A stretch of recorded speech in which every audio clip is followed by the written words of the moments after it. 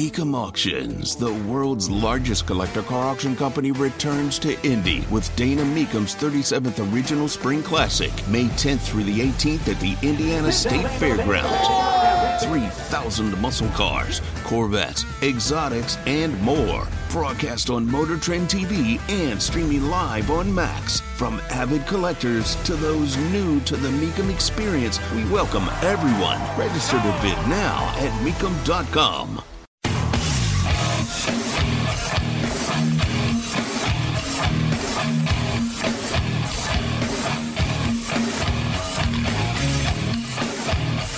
What in the hell do you think you're doing? Hey, John Boy. I'm telling you straight, it's my way or the highway. So anybody wants to walk, do it now. Hey, everybody, we're all gonna get late. And again, it's picked off. It's Darius Leonard, a pick six for the Maniac. Touchdown, I-N-D-Y. Yes, sir. Oh, the Dickens! Double time! John, I have never been better to be on the air with you here in Indianapolis, a place where so many of my dreams have come true. The Ride with JMV on 93.5 and 107.5. The Fan. Welcome in. It's The Ride. 93.5, 107.5. The Fan. Obviously, I'm not JMV. John out today, but pinch hitting, longtime friend. Former competitor? I don't know if you would even call it that. It wasn't really much of a competition when I was on in the afternoons with Jake Query on WNDE. But John and I were, I guess, counterparts for 8.5, 9 years, however long it was. And now it's cool to be sitting in his chair and filling in for him. We always kind of maintained that friendship and all of that, and we never really took the whole, I don't know, competition, battle, whatever it is, seriously. This is a real laid-back media market, as you guys have probably understood over the years. Like, the TV people all kind of pal around. The radio people all kind of pal around. And even though there's really only, like, one alive radio station right now, it didn't used to be that way. But I'm thrilled to be here. I'm thrilled to get back on the air again in the afternoon in Indianapolis. I love just sports radio in general. I still tune in to all of the shows here. I just listened to Brian and Coach Fife on the midday show. Obviously, Jimmy has had a presence now for a lot of years as a producer and as a host there. And then Jake's, I guess it's not really new anymore, new-ish, somewhat new. I guess they're a year and a half, almost 2 years into it with him and Kevin in the mornings. And then, of course, John, who's been a staple here for, 20 years here in the afternoon. So I'm happy to be here. I'm happy to be just a small part of this lineup. And, James, who's running the ones and twos for us today, he knows we've got this little, cubicle in the corner, and it's the part-time cubicle. So everyone else has, a desk. Like, Kevin Bowen's got a dedicated desk. JMV's got a dedicated desk. He's got a nameplate, the whole deal. He gets to keep stuff there.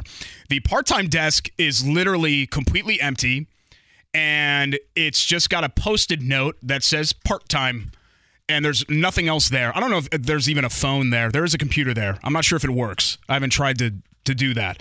But that's been my space here for the last hour or so as I've tried to get something prepared for today. The good news is about filling in, unlike, let's say, in the dead of summer, we just got a lot cooking right now. The Colts are always cooking, right? The offseason is always interesting when you're a team that is constantly searching for answers. And that's what the Colts have been really for the last, what are we talking about here? At least the last 4 off seasons, right? Because you talk about the 2018 offseason with this team, they were coming off a playoff berth and win. They went down to Houston and beat up on the AFC South champion that year in the Texans. Lost at Arrowhead to Kansas City, which is fine. That's certainly forgivable. But you were assuming that things were surging and everything was fine. And yes, there was the issue with Andrew Luck and what was it, a lower body injury or whatever they were saying that it was. I can't even remember. I've tried to suppress all of that from my memory, to be totally honest with you, with the constant Andrew Luck injury situation. But that 2018 offseason, for the most part, it was puppies and rainbows. You were feeling really good about where the Colts were, where their trajectory was, the whole deal. Ever since then, that's really the last puppies/rainbows offseason that we've had in this town. Because after 2019, you knew that Jacoby Brissett wasn't going to be the guy. They were going to be moving on. Ultimately, it ends up being Rivers. When you had Rivers, you kind of knew, maybe it's going to be another year, maybe. but you're still searching for the long-term answer there at quarterback. And then, of course, he ends up retiring. So then okay, we've got to move on to somebody else. And then the Wentz situation kind of crashes and burns there in December.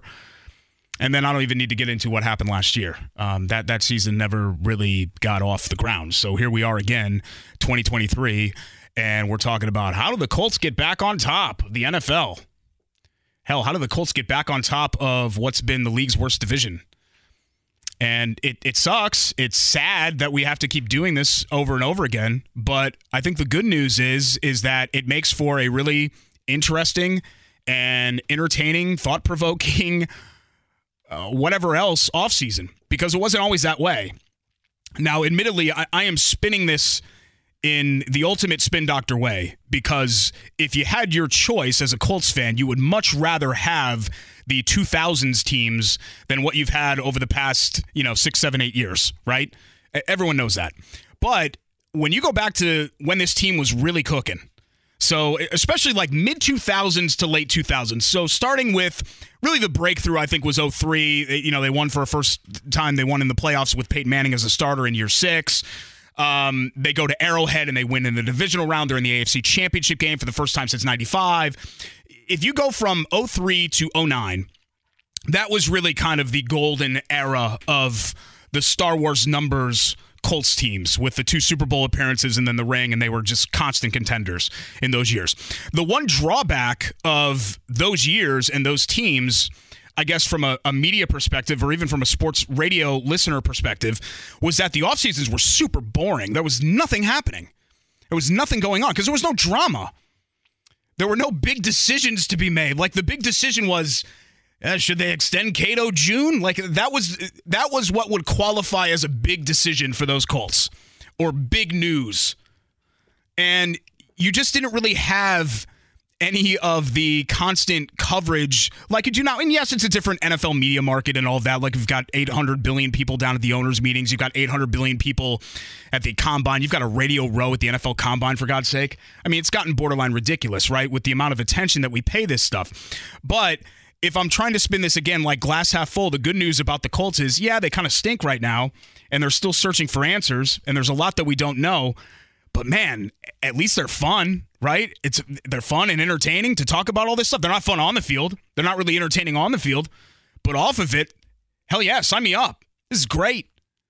Let's go through a quarterback search every year. Let's be at the top of the draft every year.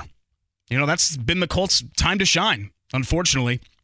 We got plenty of Colts talk coming later on today. Greg Rakestraw of the IC Sports Network and obviously of the Colts Radio Network going to join us coming up here at 3:30. So we'll get his thoughts on Lamar, but I'm actually a little bit more interested in talking to Greg about hoops.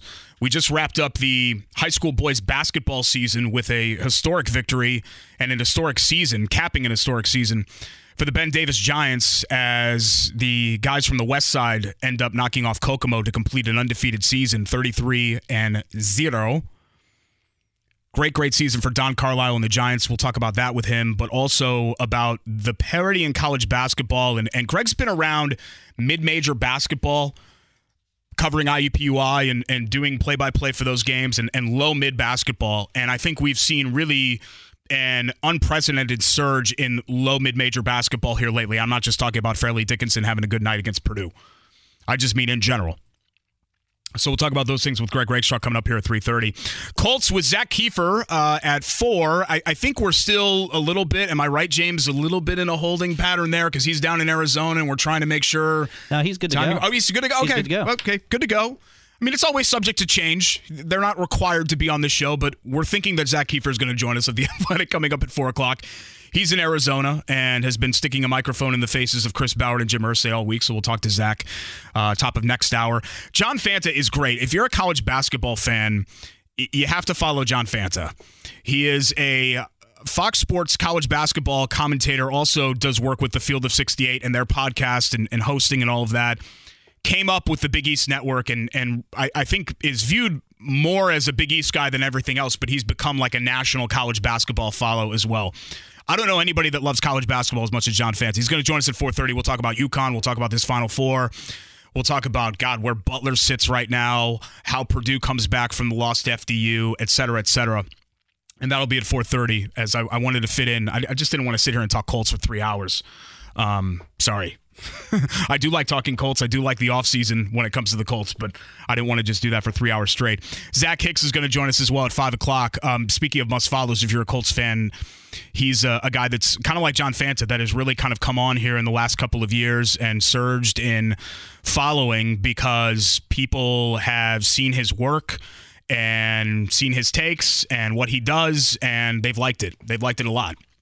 And I think that shows how far along, some of this quote-unquote new media has come along here with, Zach is representing, I guess, SI.com, which is a legacy brand, but Horseshoe Huddle is still fairly new. The Locked On Podcast Network is still fairly new, and that's where he currently resides right now, sort of in that new media field, and started with Stampede Blue and all of that. So I'm really looking forward to that conversation with Zach Hicks. We'll spend more time with Zach Kiefer on Lamar Jackson and just kind of state of the franchise stuff. With Zach, I sort of wanted to get more into Will Levis, Anthony Richardson, tendencies, strengths, weaknesses, and all of that, because that's more of his kind of wheelhouse and MO is film and breakdowns, and he's one of the best that there is, at least on the Colts side of things when it comes to those things. So coming up at 5 o'clock. And then we've got John Mayer tickets to give away. No coincidence, but John Mayer, probably one of the most famous people from the county that I grew up in, Fairfield County. I think he's a Fairfield High graduate, if I'm not mistaken. And I grew up in the neighboring town of Trumbull. So we don't have very much to claim in that little tiny minuscule thimble of a state and that little tiny minuscule thimble of a county in that thimble of the state. But John Mayer was one that, Fairfield County talks about a lot.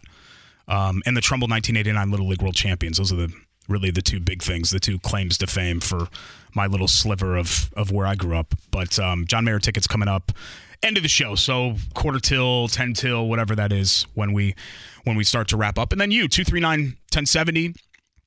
You can tweet me at Schultz 975 at 1075 The Fan as well, and all the podcasts and everything else will be available online. Are we on YouTube too? I forgot to even ask. Do we have the YouTube camera rolling? Yes, we are. Okay, cool. So hi everybody on the YouTube channel as well for watching. Really appreciate that. Jim Irsay had some interesting comments about the quarterback situation and as it pertains to Lamar Jackson without necessarily directly referring to Lamar Jackson. Like I feel like Chris Ballard was a little more pointed in what he had to say about Lamar, and I think Irsay was approaching it more philosophically, like how the Colts are going to build this thing and what their preference is when it comes to how they're going to approach this quarterbacking vacancy. And I wanted to read a couple of these quotes just because, you can pick and choose some things out here that maybe are warning label. I'm not even sure how to put it. Not red flags per se, but things that Jim Irsay said that you can kind of add up and then sort of figure out what the Colts are thinking here in this offseason with what they want to do. So here was his response to just being asked about Lamar Jackson being available. Quote, "You're always looking for great dynamic players. The salary cap and what you're giving up draft pick-wise is so important in franchise building. Paying a contract like that is not a problem. That's not the issue. The issue is what's the right thing to do for the franchise in terms of what helps us win in the long run." So I get where Irsay is coming from here. Irsay doesn't want to go back down the Wentz, Ryan, and even Rivers. Rivers was successful, unlike those other two. That year, you got what you signed up for, I think. But he doesn't want to go back down that road of putting a Band-Aid on it and saying, okay, let's just kick the can down the road at quarterback. He wants to find somebody, and he wants to build around that person. He wants to get back to having the Manning and Luck teams, which, of course, anybody would want to go back to having that one franchise guy to build around. The one thing that I think where the wires get crossed here, the math doesn't add up, is I don't view Lamar Jackson as a Band-Aid. Say what you want, and we'll get into this, whether you're pro-Lamar, you're anti-Lamar, whatever. I know that he's kind of a polarizing figure, but if you're just talking about who Lamar Jackson is right now and what acquiring him right now would mean, not only for the Colts, for any NFL team. He's 26. He's a former MVP. And he's been a dynamic talent in his 5 years in the league. He's a 5-year NFL vet. We've seen quarterbacks go well into the teens as far as how long their careers are. Now, Lamar bucks that trend. He's not exactly a drop-back passer who's not going to get touched. Like Tom Brady never got touched. Drew Brees didn't get touched a lot. Peyton Manning didn't get touched a lot. Those guys had longevity, I think, because they weren't on their backs all the time. They weren't running for 1,200 yards a year like what Lamar Jackson is doing. So maybe you don't compare apples to apples as far as career longevity there with Jackson, but still at 26 years old, you would have to assume that you've got at least 5 to 7 very good to elite prime years left with Lamar Jackson as your quarterback, barring something unforeseen, of course, like a major Peyton Manning neck level injury, obviously. So this isn't a 1-year solution. Phillip Rivers was a 1 to 2 year solution. Matt Ryan was a 1 to 2 year solution, which that wasn't even a 1 week solution. Carson Wentz was a 1 to 2 year flyer. You took on Carson Wentz thinking maybe he can be the long-term guy because he was good once for like 10 weeks 5 years ago. So, okay, sure. Let's give him a little bit of an audition. And for the first, 10 weeks, 12 weeks, you thought, okay, I can get with this. This is fine. This is okay. He's keeping the car in the center lane. And then the last couple of weeks, all hell broke loose and the wheels fell off the car and the wheels really kind of fell off the season. Lamar Jackson doesn't fit into any of those categories. So just because if you're Jim Irsay and you're to trade for Lamar Jackson, I don't think anybody looks at that as saying, oh, here we go again, veteran Band-Aid. I don't think anybody says that, even though Lamar technically is a quote-unquote veteran and he's been in the league and he is a quote-unquote known quantity.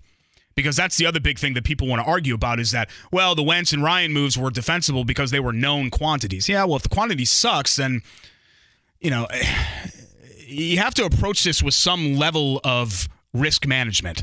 And there is no such thing as safe. Everything comes at a risk, even acquiring Jackson.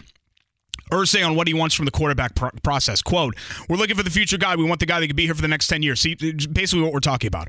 For me, at least personally, it's a relief because as I told you guys, after Phillips' year, I wanted to go young. Let's go young. Let's grow our own. It's time.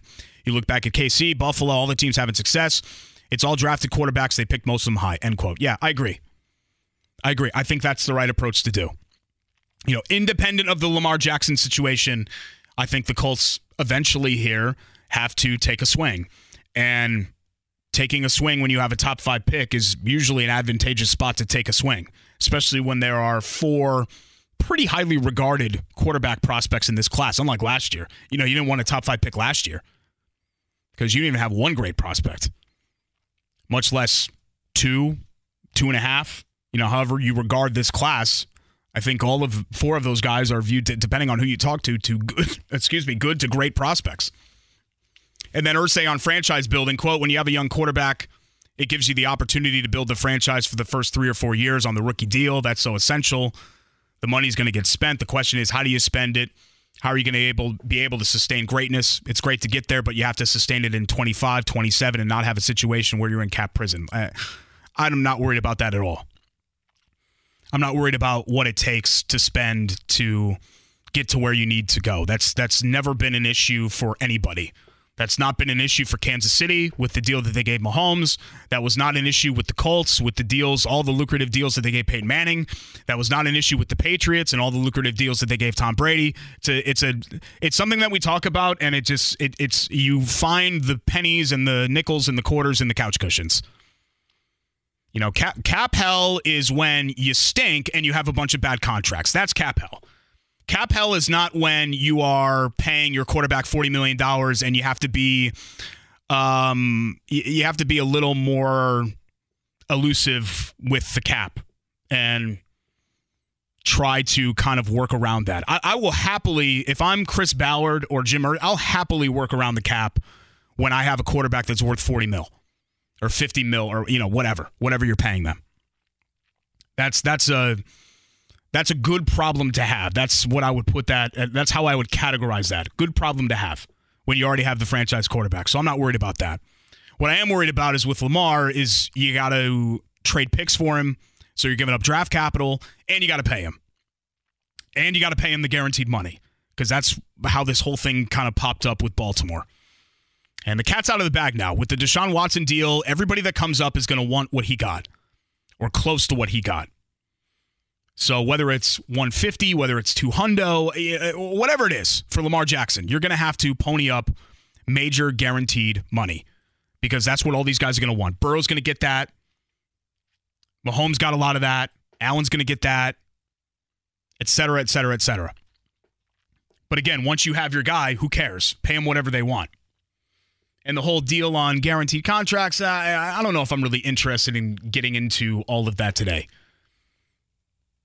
All the other major sports, baseball, basketball, you sign on the dotted line, it's $40 million. You know you're getting $40 million. Football has the shortest career span, and it stinks that we're not also giving these guys guaranteed money. But the owners are going to fight tooth and nail on this. I mean, you heard what Irsay said yesterday in the owners' meetings. I didn't even list that in the quotes here, but he talked about how he didn't want to go down that road with guaranteed contracts, and that doesn't surprise me at all. They don't want more money coming out of their pockets. You know, at the end of the day, they want to keep everything status quo as much as possible. They want taxpayer dollars to fuel their palatial stadiums, and they don't want guaranteed contracts. Shock, right? Why would you want anything else if you've been operating the other way for your entire life? You know, you can have all the money in the world, but somebody reaches into your pocket, you don't want that to happen. Whether you're making $1 billion or whether you've got $10 in your ATM account when you go to withdraw.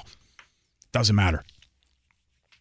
But this Jackson thing, while we're kind of hot and heavy about it and the Colts are the Vegas favorite or whatever else to land him, and we'll talk about this more with Zach Kiefer, who has more of a finger on the pulse of it than just about anybody, it doesn't appear to me that what the Colts have done so far this offseason points to them making a serious pursuit of Lamar Jackson. Do you trade Stephon Gilmore for a fifth rounder if you think Lamar Jackson's going to be here?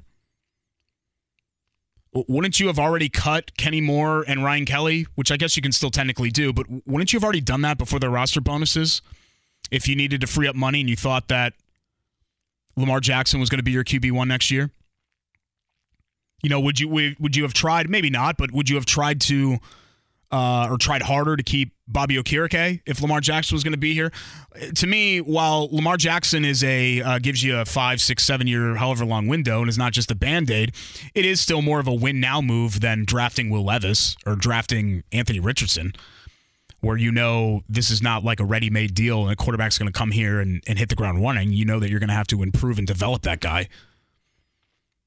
So everything that they've done so far this offseason seems to point to the Colts being patient, the Colts being deliberate, the Colts looking at this as a long-term build. Hey, we've tried this other stuff.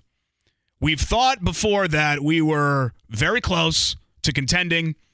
So let's bring in Matt Ryan. Let's bring in Carson Wentz. This team's not far off. They're a quarterback away.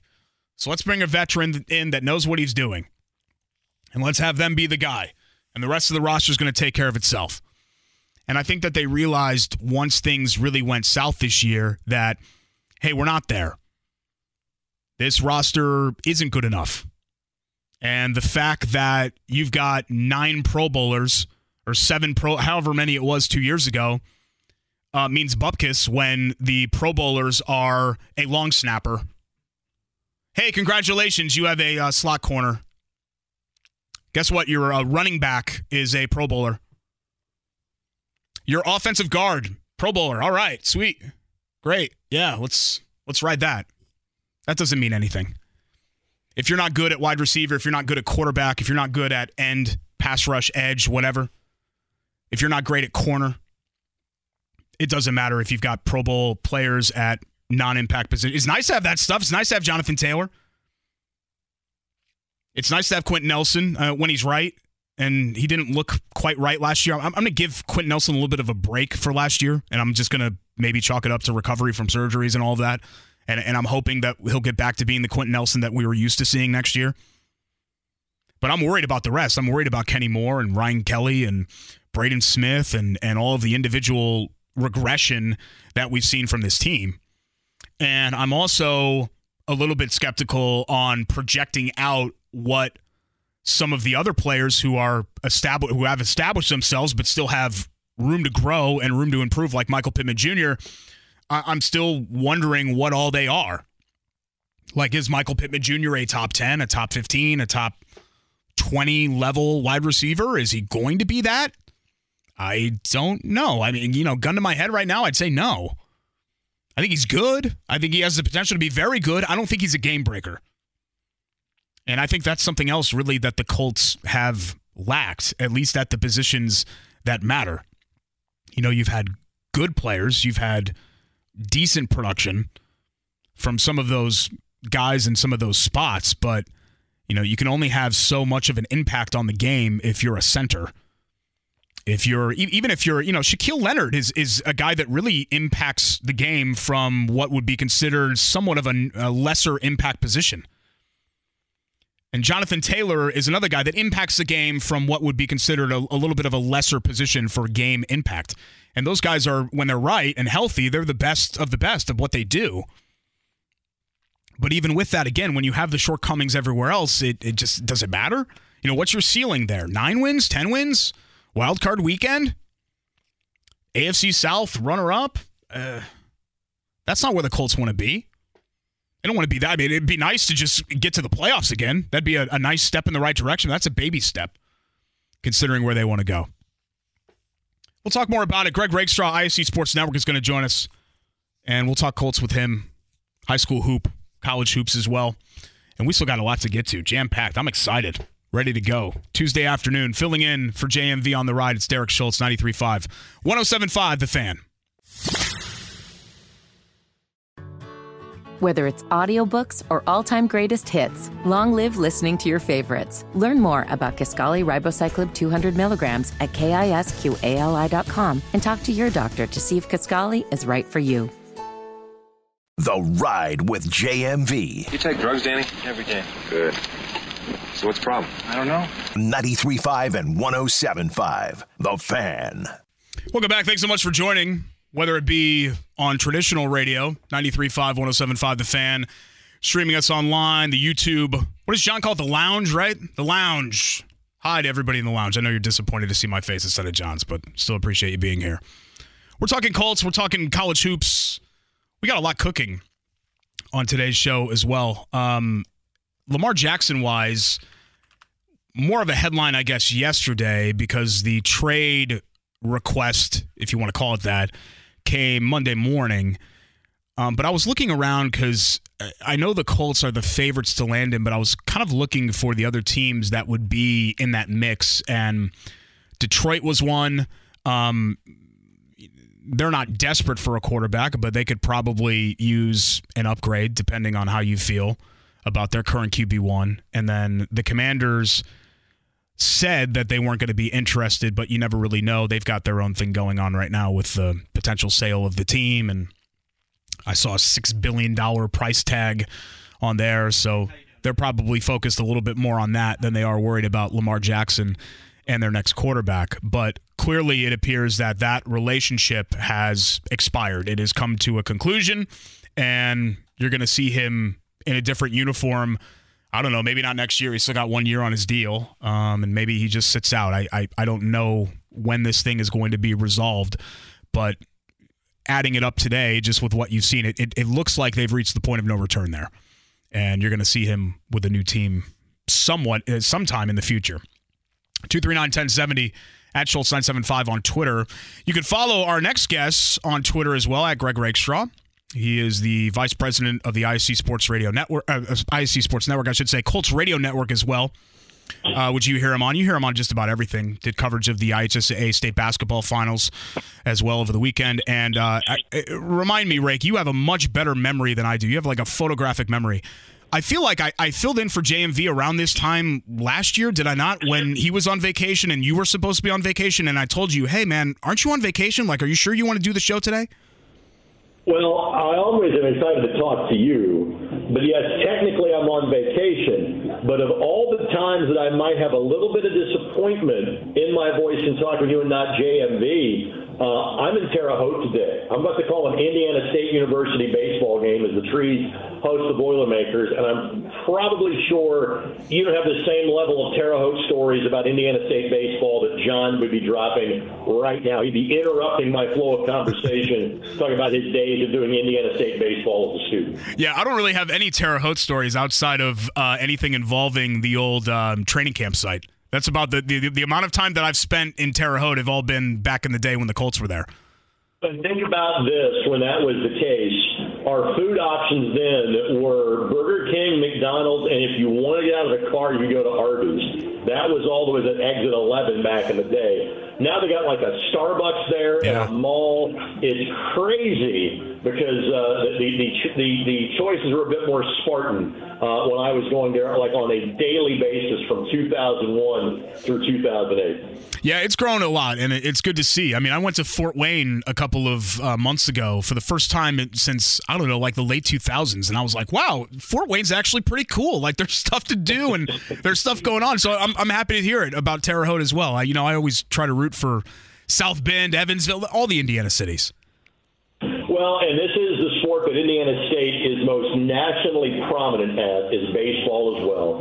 They have the fourth toughest schedule in the country to this point. Wow. And they are rated 27th in the RPI. And yes, there is an RPI for baseball as well. So Indiana State, as I'm literally reading the signage here in the building, they have made the NCAA tournament for baseball 11 times. And they're 3-0 in league play heading into today's game against the Boilermakers. Well, you're not far from where you sit right now from the old Colts training camp side. Back in those days, we never had to worry about who the quarterback was the next year or all of the offseason question marks because it was just, yep, they're going to roll out of bed, win 12, 13, 14 games, whatever else. Those are the kind of the good old days, but not so much good old days with where we sit today. Obviously, you're paying attention, as we all are, to this Lamar Jackson situation. Do you think ultimately, Greg, that the Colts will seriously pursue him? I don't think so, just because of the way that the Ravens tagged him. It's not like you can negotiate a lower, price point. There's this phraseology that we have in NBA called a sign and trade, where you've got a little bit more of a window to kind of do things. It's not really with the level of franchise tag that the Ravens, and understandably so, signed Lamar to try to protect their interest or protect their investment in this situation. And because of the couple of first-round picks and because of the rightful question marks, for as talented as Lamar is, for the rightful question marks about the physical toll he has taken as a running quarterback these last handful of years, the Colts can talk about it. I don't actually see them pulling the trigger on the move. Yeah, and what they've done so far just doesn't strike me as a team that is preparing for him to be their quarterback, right? Because would you trade Gilmore if you're bringing in Lamar Jackson? Would you do some of the things roster-wise? Like, wouldn't you have already probably let go of Kenny Moore and Ryan Kelly before the roster bonuses to free up that cap space, knowing that extension was going to have to come with it? Correct, and which tells me that you are planning to play a quarterback on a rookie wage scale for the next 5 years. Yeah, I'm kind of in the same boat with you. Strikes me as a bit of certainly an interesting, but a little bit of an odd quarterback class if the Colts are going to go down that road, because while everyone agrees on all four of the top guys and potentially having high-level starter potential, there doesn't seem to be a lot of people who believe any of those guys project as a superstar. With where you are and what you know about those four guys, let's say Levis and Richardson, because it looks like the other two in Stroud and Young are going to go 1-2. Who do you think might fit more for what the Colts want to do? To me, kind of the uncertainty of the quarterback class, it is amplified by just how big of a sure thing the Colts had the last two times they were in a similar position. People weren't questioning Peyton Manning. People weren't questioning Andrew Luck. And yes, people feel good about Stroud and Young. People feel that there's potential for guys like Levis and Richardson. But it's why I was not opposed to the Colts moving up to number one, even if there wasn't a definitive guy. Hey, this is the surefire thing here, because just your options were so much better if you had moved ahead of everybody and got the one where you could pick your guy or you could kind of negotiate what that price tag is. Now the best that you're going to do is picking the third best guy, because the Panthers have made their move. The Texans aren't trading with you. And so in all likelihood, it's Whom do you like more? Is it Levis or Richardson? And again, you see potential there, but are those guys sure things? Absolutely not. And so part of me says if you can get to 3 and get Richardson, if he's got the higher ceiling, go get him. Especially if you've got Gardner Minshew at least for the next year or two to help kind of solidify that spot.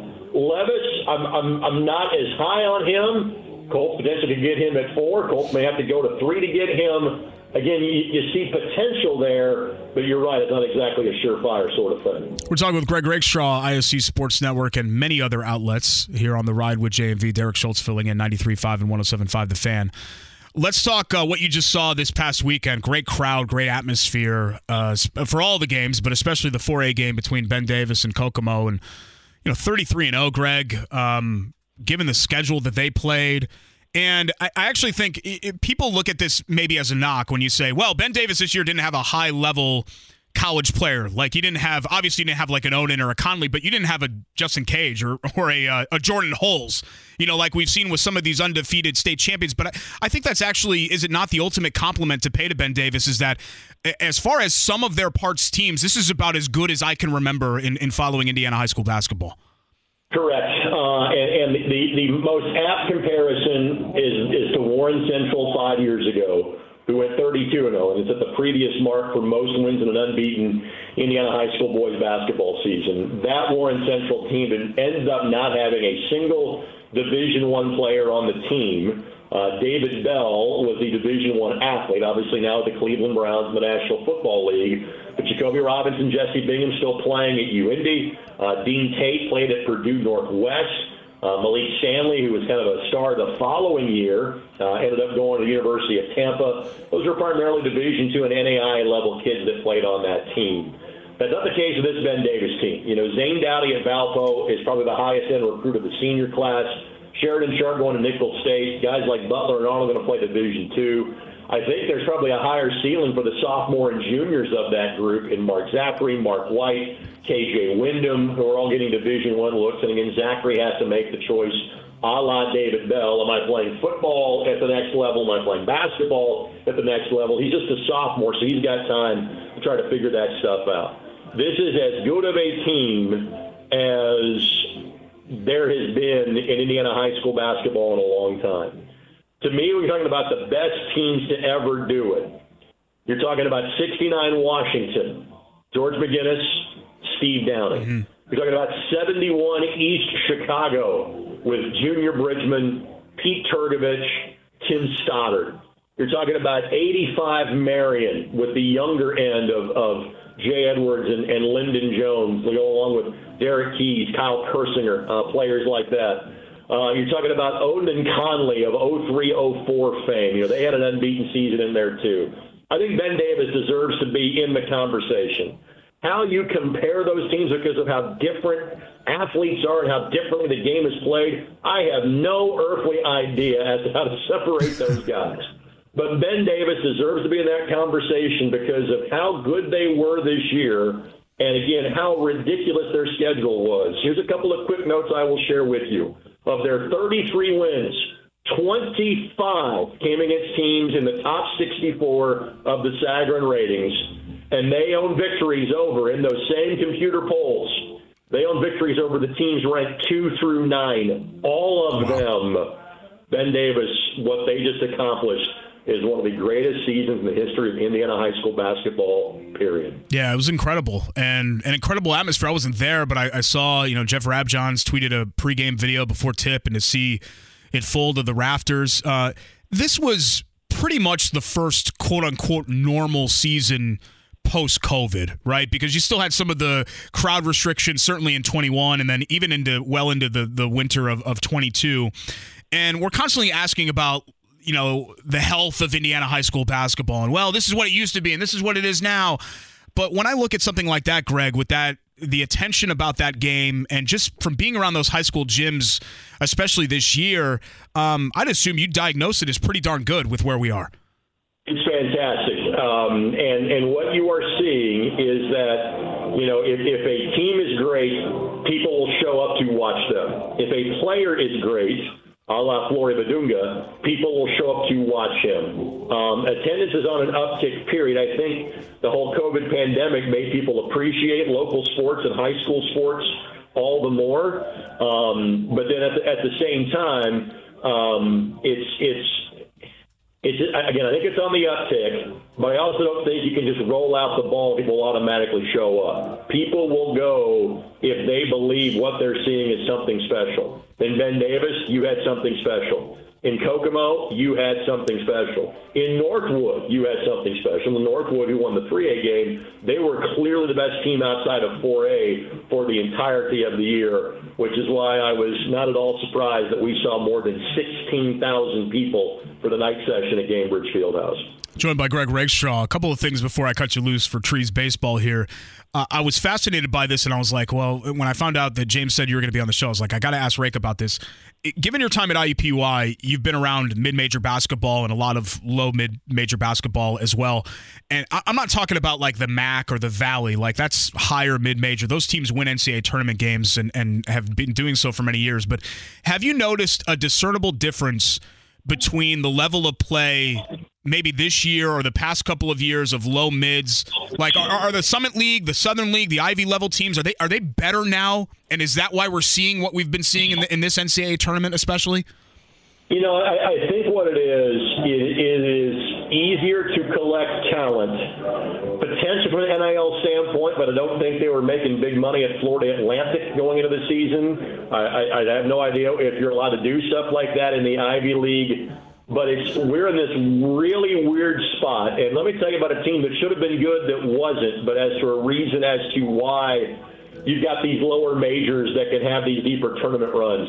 Purdue-Fort Wayne returned virtually everybody, and I think their average age of their starting five was over 23 or 24. Wow. Like if you had the combined number of years in college of their starting five, I think that number was like 23 years of college basketball experience counting this year. And so because you can accumulate so many seniors, and because of the COVID free pass and more liberal transfer and redshirt rules, you know, we've got 6th and 7th year kids playing college basketball.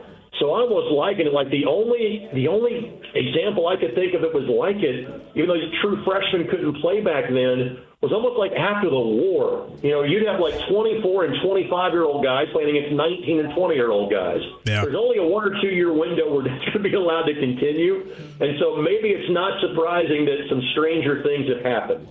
But I will say this, Derek, I am so happy that San Diego State's in the Final Four or Florida Atlantic's in the Final Four. I was rooting for total chaos. I wanted no Power 5 or throw the Big East in there too, Power 6 conference teams, because the system is so stacked against teams from the Valley or Mid-American or Horizon League or Summit League, whatever the case may be, because the big boys have tried to completely eliminate the phrase mid-major from college basketball. Those teams don't go play the mid-sized guys, the little guys on their floor, and I think 27 of the 36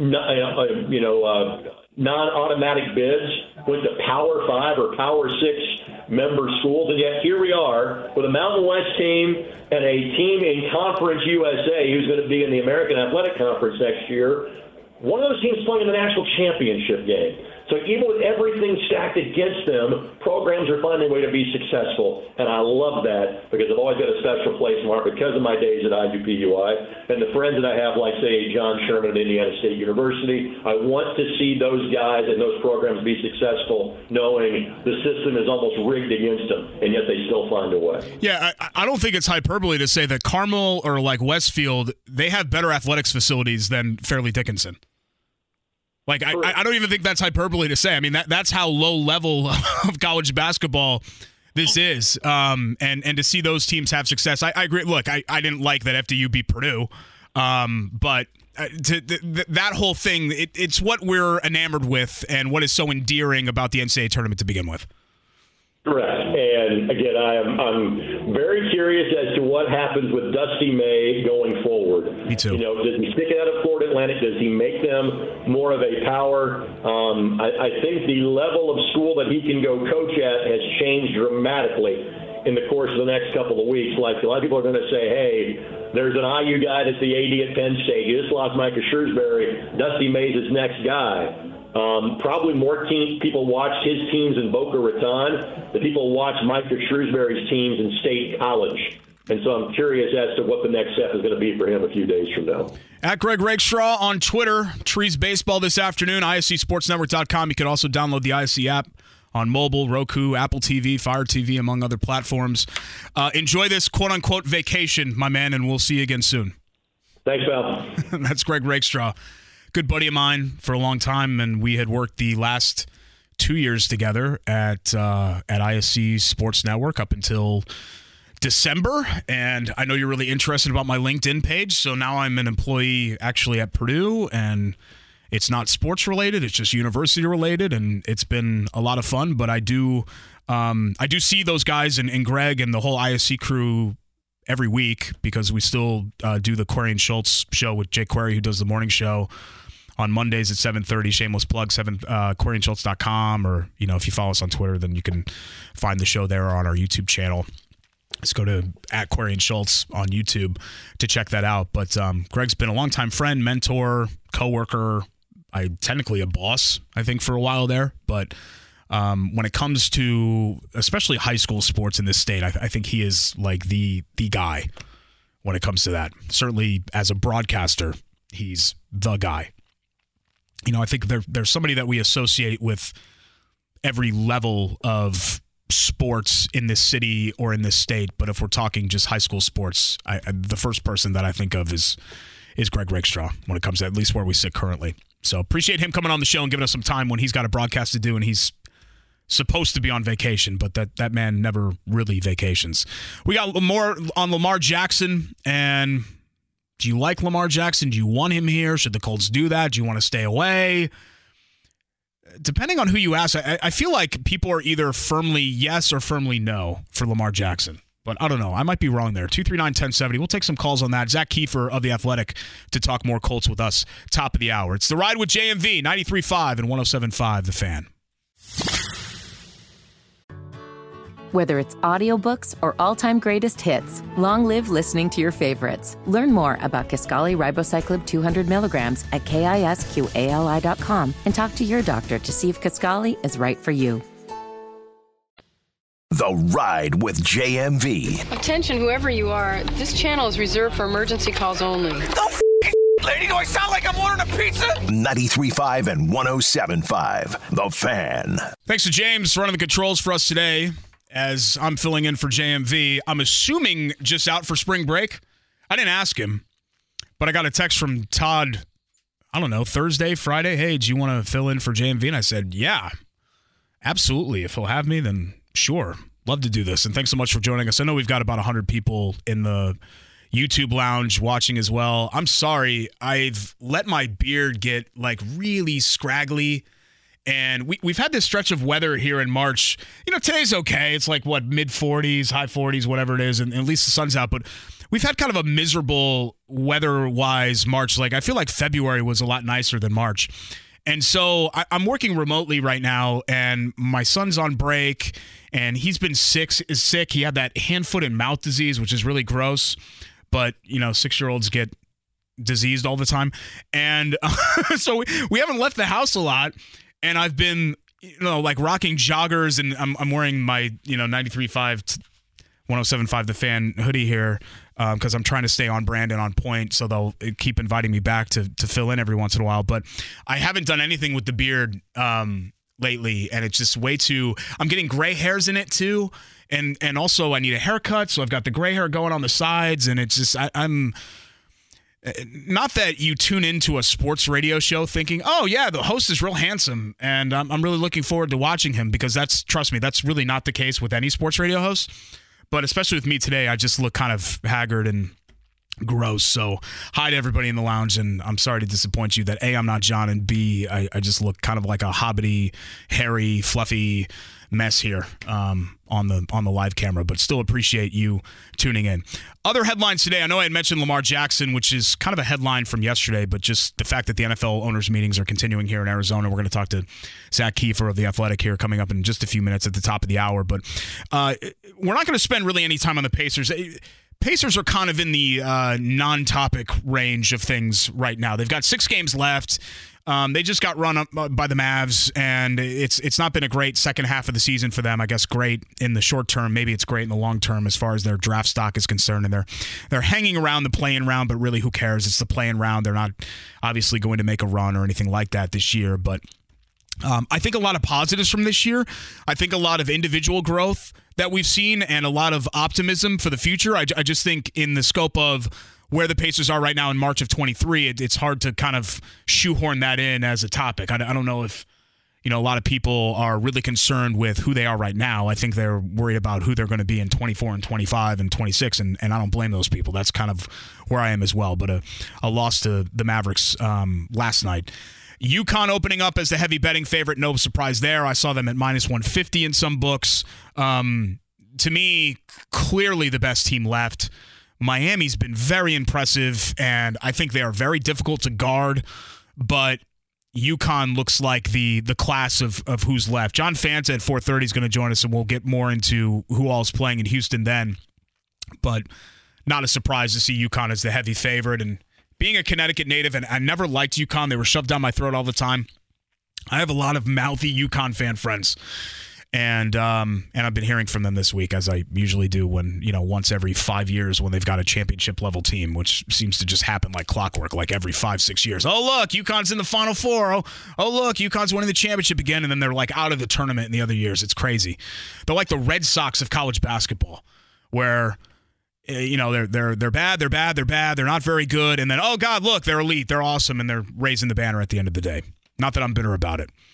And finally, I kind of alluded to this earlier when we were talking about Jackson and potential other suitors besides the Colts. An ownership group, including Magic Johnson, has reportedly met Dan Snyder's $6 billion asking price for the Washington Commanders. So looks like that is in the works, maybe. $6 billion. I mean, it's insane. And what's great about sports owners is that they'll still cry poor whenever they want to.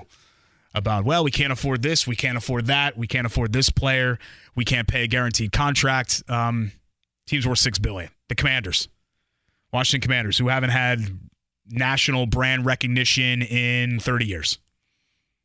You can imagine how much the Cowboys are worth, or some of these other teams. Obviously the Commanders, given their franchise history and all of that, and their gigantic generation-filled fan base of 80, 90, 100 years, whatever it is. They're going to be worth more than the Jaguars and the Titans and some of those other teams. Look, I get all of that, but at least as far as on-field success and branding, like if you stop somebody on the circle right now, hey, what do you think of the Washington Commanders? They're probably going to have a negative reaction because they really haven't been. How old are you, James? Just out of curiosity. I'm 27. Okay, yeah. So in your lifetime, the Redskins. Sorry, I keep saying the Commanders. It's taken me years and years to get that right. The Washington Commanders have not been relevant. No, not at any point in your life. No, nope, I'm 40. I'm still old enough to remember the 91 team, which was a really good team and a team that I think we kind of shortchanged. Like that could have been a 16-0 level team. That's how good they were. But that was the last. I think they have something like 3 playoff wins since then. They haven't been to a conference championship game since then, if I'm not mistaken. So it's been a long slog there for Washington, and it's not been pretty. We got Zach Kiefer, The Athletic, coming up top of the hour. He's down in Arizona, which is much warmer than here, and things heating up news-wise for the Colts. Reaction to what Jim Irsay said and where the franchise could be heading this offseason. We'll talk to Zach all about it next on The Ride with JMV. 93.5, 107.5 The Fan. Whether it's audiobooks or all-time greatest hits, long live listening to your favorites. Learn more about Kisqali Ribociclib 200 milligrams at KISQALI.com and talk to your doctor to see if Kisqali is right for you. The Ride with JMV. 2 more minutes. They could be miles off course. That's impossible. They're on instruments.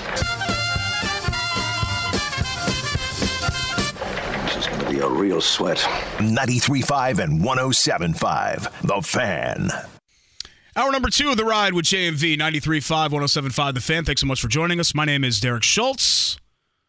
Nice, bright, sunny day here in Indy, but I don't think it's even going to hit 50. I'm assuming it is much warmer where our next guest joins us from at the NFL owners' meetings. He covers the Colts for The Athletic, and his name is Zach Kiefer, and he joins us now on the ride with JMV. Do you have any time at all, Zach, with everything that you're doing down there and writing and all the microphones sticking in all of the people's faces? Do you have any time for golf at all down there or no? You know, Derek, I'm glad you asked because that's the most important part of this trip. Monday and Tuesday is like all day from 6 a.m. to midnight. If anyone out there knows, you sit down with Jim Irsay, it's a long conversation. It's a lot of transcribing. So after a long couple of days where you don't even really get a chance to breathe, you don't even really get to enjoy the sunshine, and it is really nice here. I might sneak out tomorrow if I get my work done in time. Don't tell my wife, though, because she probably expects me home a little bit earlier. I knew you'd find time. I knew you were a big golf guy. Can you tell me where this team is mindset-wise? Because the Colts seem to be in this weird spot where Jim Irsay is obviously anxious to win again, right? That's his number one priority. He wants to win. But he's also letting his general manager get another shot at a head coach with Shane Steichen and a third real shot at a quarterback here with whoever it's going to be next.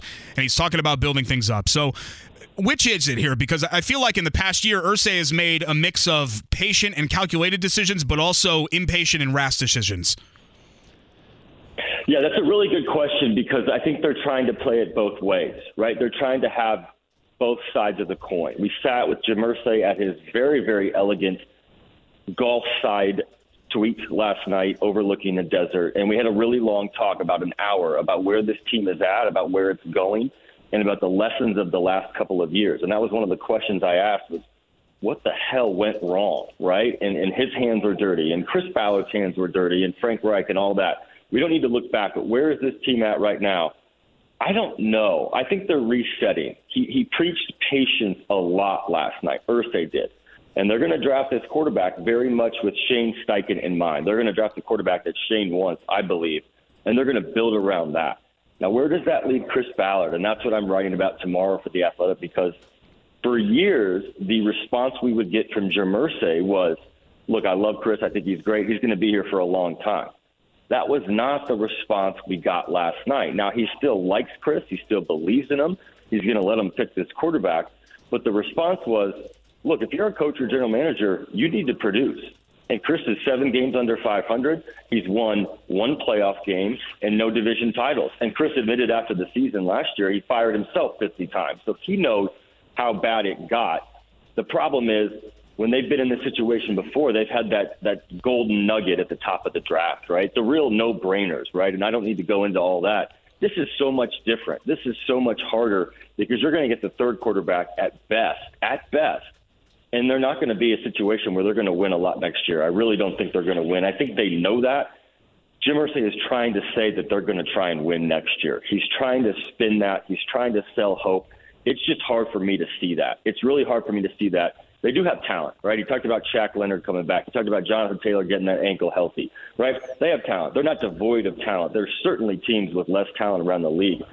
But if you look at that one position that they don't have solved, it's really hard to see this team really winning big in 2023.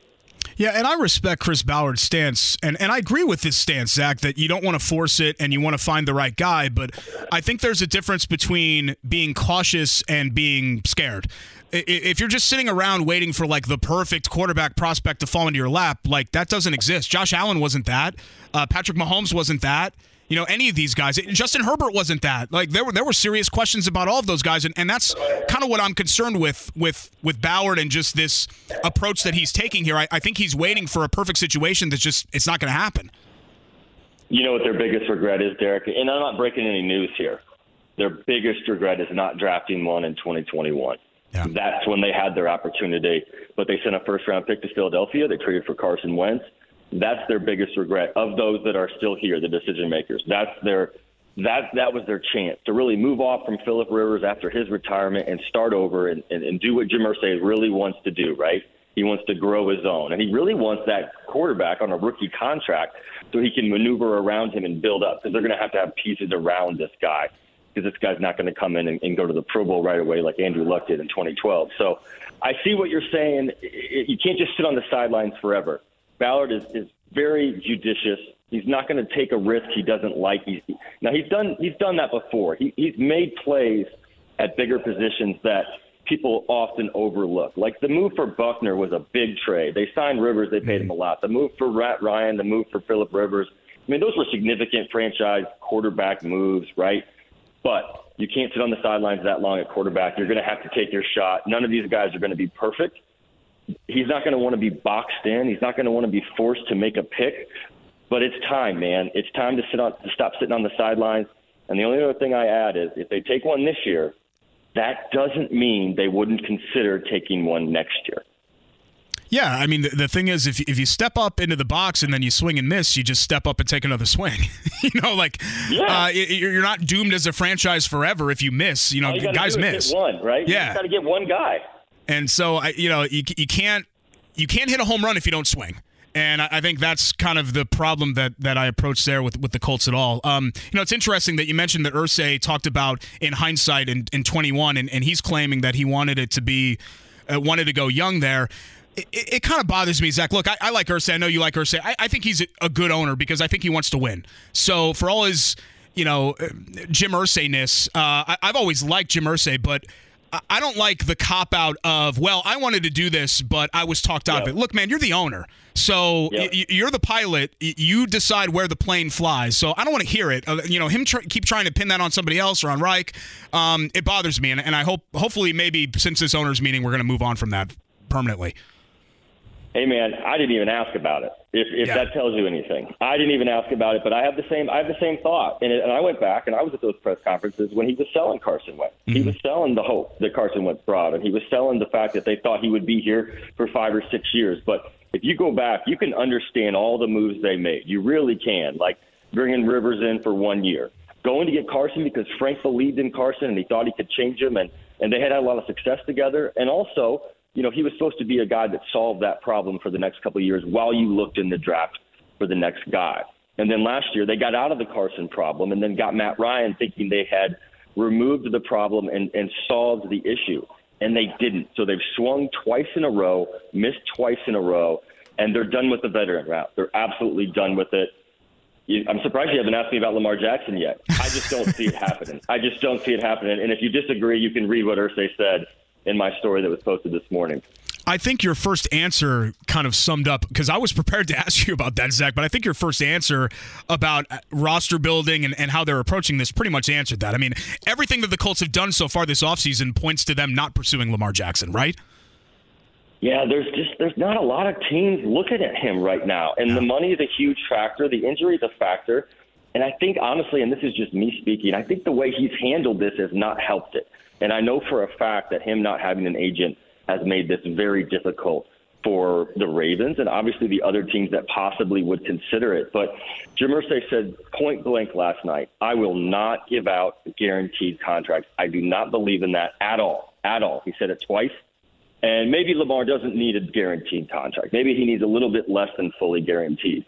Irsay still doesn't want to have a situation where his quarterback is taking up $50 million of the cap, preventing them from piecing together the other pieces of the roster that they need. And let's be honest, this roster is flawed. We saw their issues last year. They need to address some issues. And it just does. I understand they're going to keep their options open, and there's no reason not to. There's no reason not to have a conversation. But I would say the odds are very, very long that is an ultimate, and that's the outcome at the end of this. Zach Keefer is our guest. He covers the Colts for The Athletic. He joins us here on 93.5, 107.5, The Fan. If we're to assume, and this is a really tough question, Zach, because we don't really know Shane Steichen yet, and looking at who he's worked with a cornucopia of different starting quarterbacks. But if we're to assume that it's either Levis or Richardson with the fourth pick, who do you think is the best? Who's the best fit for what everyone wants? Just given what we know about Irsay, given what we know about Ballard, and given what we know so far in the infancy of the coaching tenure of Shane Steichen. Yeah, that's a really good question. I got a little bit little bit of info on that this past week. I went down to Kentucky, watched Will Levis throw. I went down to Ohio State, watched C.J. Stroud throw. I think we all know C.J. Stroud's not going to be there. Yeah. That would be surprising. But to answer your question, here's what my gut tells me. And if I'm wrong, I'll hop on April 28th and you guys can kill me. I think it's Levis. I keep going back to what Steichen said at the Combine. He's looking for a guy that's obsessed with football. And I hear a lot about Will Levis in that regard. Now, there are certainly flaws, right? The decisions, the tape screams third-round pick sometimes and first-round pick others. You want that consistency. He's got the big arm. He's not super accurate. But I feel like that's a guy they can mold. I feel like Jalen Hurts took a huge step in terms of accuracy over the last 2 years. That was Steichen. He's talked about how mechanics can improve accuracy. But the one thing you can't fake is that obsession with the game. And I'm not saying Richardson isn't obsessed, but his tape does not speak to first-round ability. He's better as a prospect right now than he is quarterback. And he only started 13 games at Florida. And I promise if you guys out there, you go watch this tape, you go watch Richardson's tape, it will make you uneasy because there are times when he doesn't look like he's a top 2 pick. And then you watch him at the Combine, the Underwear Olympics, and he's a stud. He's maybe the most physically gifted quarterback in NFL history as a prospect. But in terms of needing that guy that's obsessed with the game and that's going to be in there, that's the vibe I got from Will Levis. I just feel like he's going to be all in right away, that obsessive quality that Steichen wants. Like he said, there was a point early with Jalen Hurts that he was like, this guy is so into football, so obsessed with it, that there's just no way he fails. And remember, Hurts was a second-round pick, and we're talking about Will Levis possibly at 4. So as of right now, I feel like that's the lean based on what I've heard from Steichen and Ballard. But it'll be Ballard's call, but I think Steichen's going to have a heavy say in this one. Last thing here, Zach. With the Colts moving on from Frank Reich, I think in the middle of last year you thought, oh, man, are they also going to move on from Chris Ballard? And ultimately, obviously, they chose not to move on from Chris Ballard. But the fact that they're hiring a new head coach in Shane Steichen, they're going to have a new quarterback for all intents and purposes, next year. Even if it's Gardner Minshew, it'll technically be a new quarterback. Right. Are we locked into Chris Ballard being the general manager of this team through 2024? But the decision just to bring him back for next year? No. It's funny you asked that. Frank Reich literally just walked right past me. So good thing I had to step outside. Yeah, right? No, I had a good chat with Frank last night. Good to catch up with him. He seems really happy in Carolina. But to answer your question, that's exactly what I'm writing about right now. Irsay's answer was different, and that tells me something. He backed Chris Ballard through the mess that was last year. Right? It was an absolute disaster, and Irsay was guilty, and Ballard was guilty, and the coaches were guilty, including Reich. They all had their hands dirty in that disaster. But by backing Ballard, he gave him complete autonomy with the coaching search. Ballard ran the coaching search and picked the coach, and Ballard is going to pick the quarterback. Make no mistake, unless Irsay has a huge problem out of nowhere, he's not going to step in and override them. So that tells me he's allowing Chris to fix the mistakes that he's made, right? To clean up the mess that he's made. But here's what Irsay wants to see.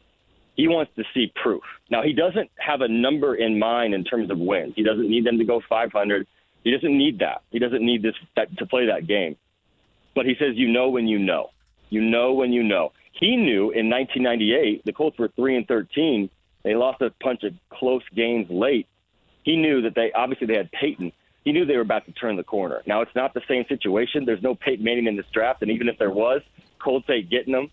But he wants to see something in terms of forward progress. He wants to see something that he can believe in terms of Chris Ballard fixing this.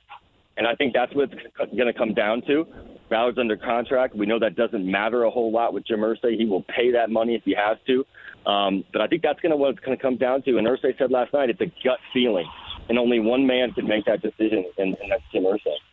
At Z Kiefer on Twitter and the Athletic app, if you're not already a subscriber, they're running the $1 deal, which is awesome, and they're just it's the best content that there is. And you can look at the Colts, you can look at anything you want on the Athletic app with a subscription. Thanks so much, Zach, and I hope you do fit in some of that to the golf, and I hope Kelsey forgives you for it. She probably won't, but I'm going to do it anyway. Thanks, man. Have a good one. That's Zach Kiefer. Great stuff from him. About as tapped in as anybody that there is on the beat when it comes to the Colts. And that's just kind of what it struck me with the Chris Ballard situation, to bring him back and then you're hiring a new head coach and you're going to have a new quarterback. It struck me as at least a 2-year decision. Because why would you, after what, like let's say hypothetically, the Colts, I don't know, draft Will Levis. Okay, great. Colts draft Will Levis. They have a rookie quarterback and a first-year head coach next year, and they go 5-12. You're not firing Chris Ballard then, right? After 1 year? If that was the case, why would you bring him back at all to pick that head coach and pick that quarterback? So to me, and I know Irsay is not going to say this, but that decision to retain Ballard automatically, to me, became at least a 2-year decision. And likely more. And I know the Colts have done this in the past, right? The Colts have done this at quarterback in the past, where you trade for Carson Wentz and you think, okay, with his contract the way that it is, this is a 2-year thing. It ends up being a 1-year thing. With Matt Ryan, no, this isn't just a 1-year thing, guys. This is like a 3-year, 4-year thing. He's got a lot in the tank. He was a disaster from the get-go. Didn't even last a year. Got benched almost immediately. So the Colts have been down this road before where you've thought something that they were signing up for was going to be more than just a 1-year thing. But with Ballard, it wouldn't make sense to me. Say what you want about Ballard, and look, I know there are people that are pro-Ballard, that are anti-Ballard. I am kind of a Ballard skepticist. I was much more of a Frank Reich apologist than I am a Chris Ballard apologist. And I think Reich is going to, I don't know, prove me right. I think he's going to do a good job in Carolina, and maybe the people that are firmly anti-Frank Reich will change their tune a little bit. At least I'm hopeful that that's the case, because he's a good guy and he seems like worth rooting for. So does Ballard, right? But with where they are and this roster in flux, it just doesn't make sense to me unless you were giving him a pass for everything that happened and saying, okay, here's your mulligan, build it back up again. Building it back up takes more than a year. Even in the NFL, where turnarounds can be very quick. So at the end of year 2, or I guess it would be year 8 at that point for Chris Ballard, but let's say the end of the 2024 season, if the Colts still aren't showing notable progress and they're like, I don't know, 4-13 or whatever, then yeah, you probably move on at that point. But with where they are right now, and you made that decision with all of the newness at quarterback and with head coach, and you're trusting this person to make those decisions, then clearly you're trusting them to see those decisions through.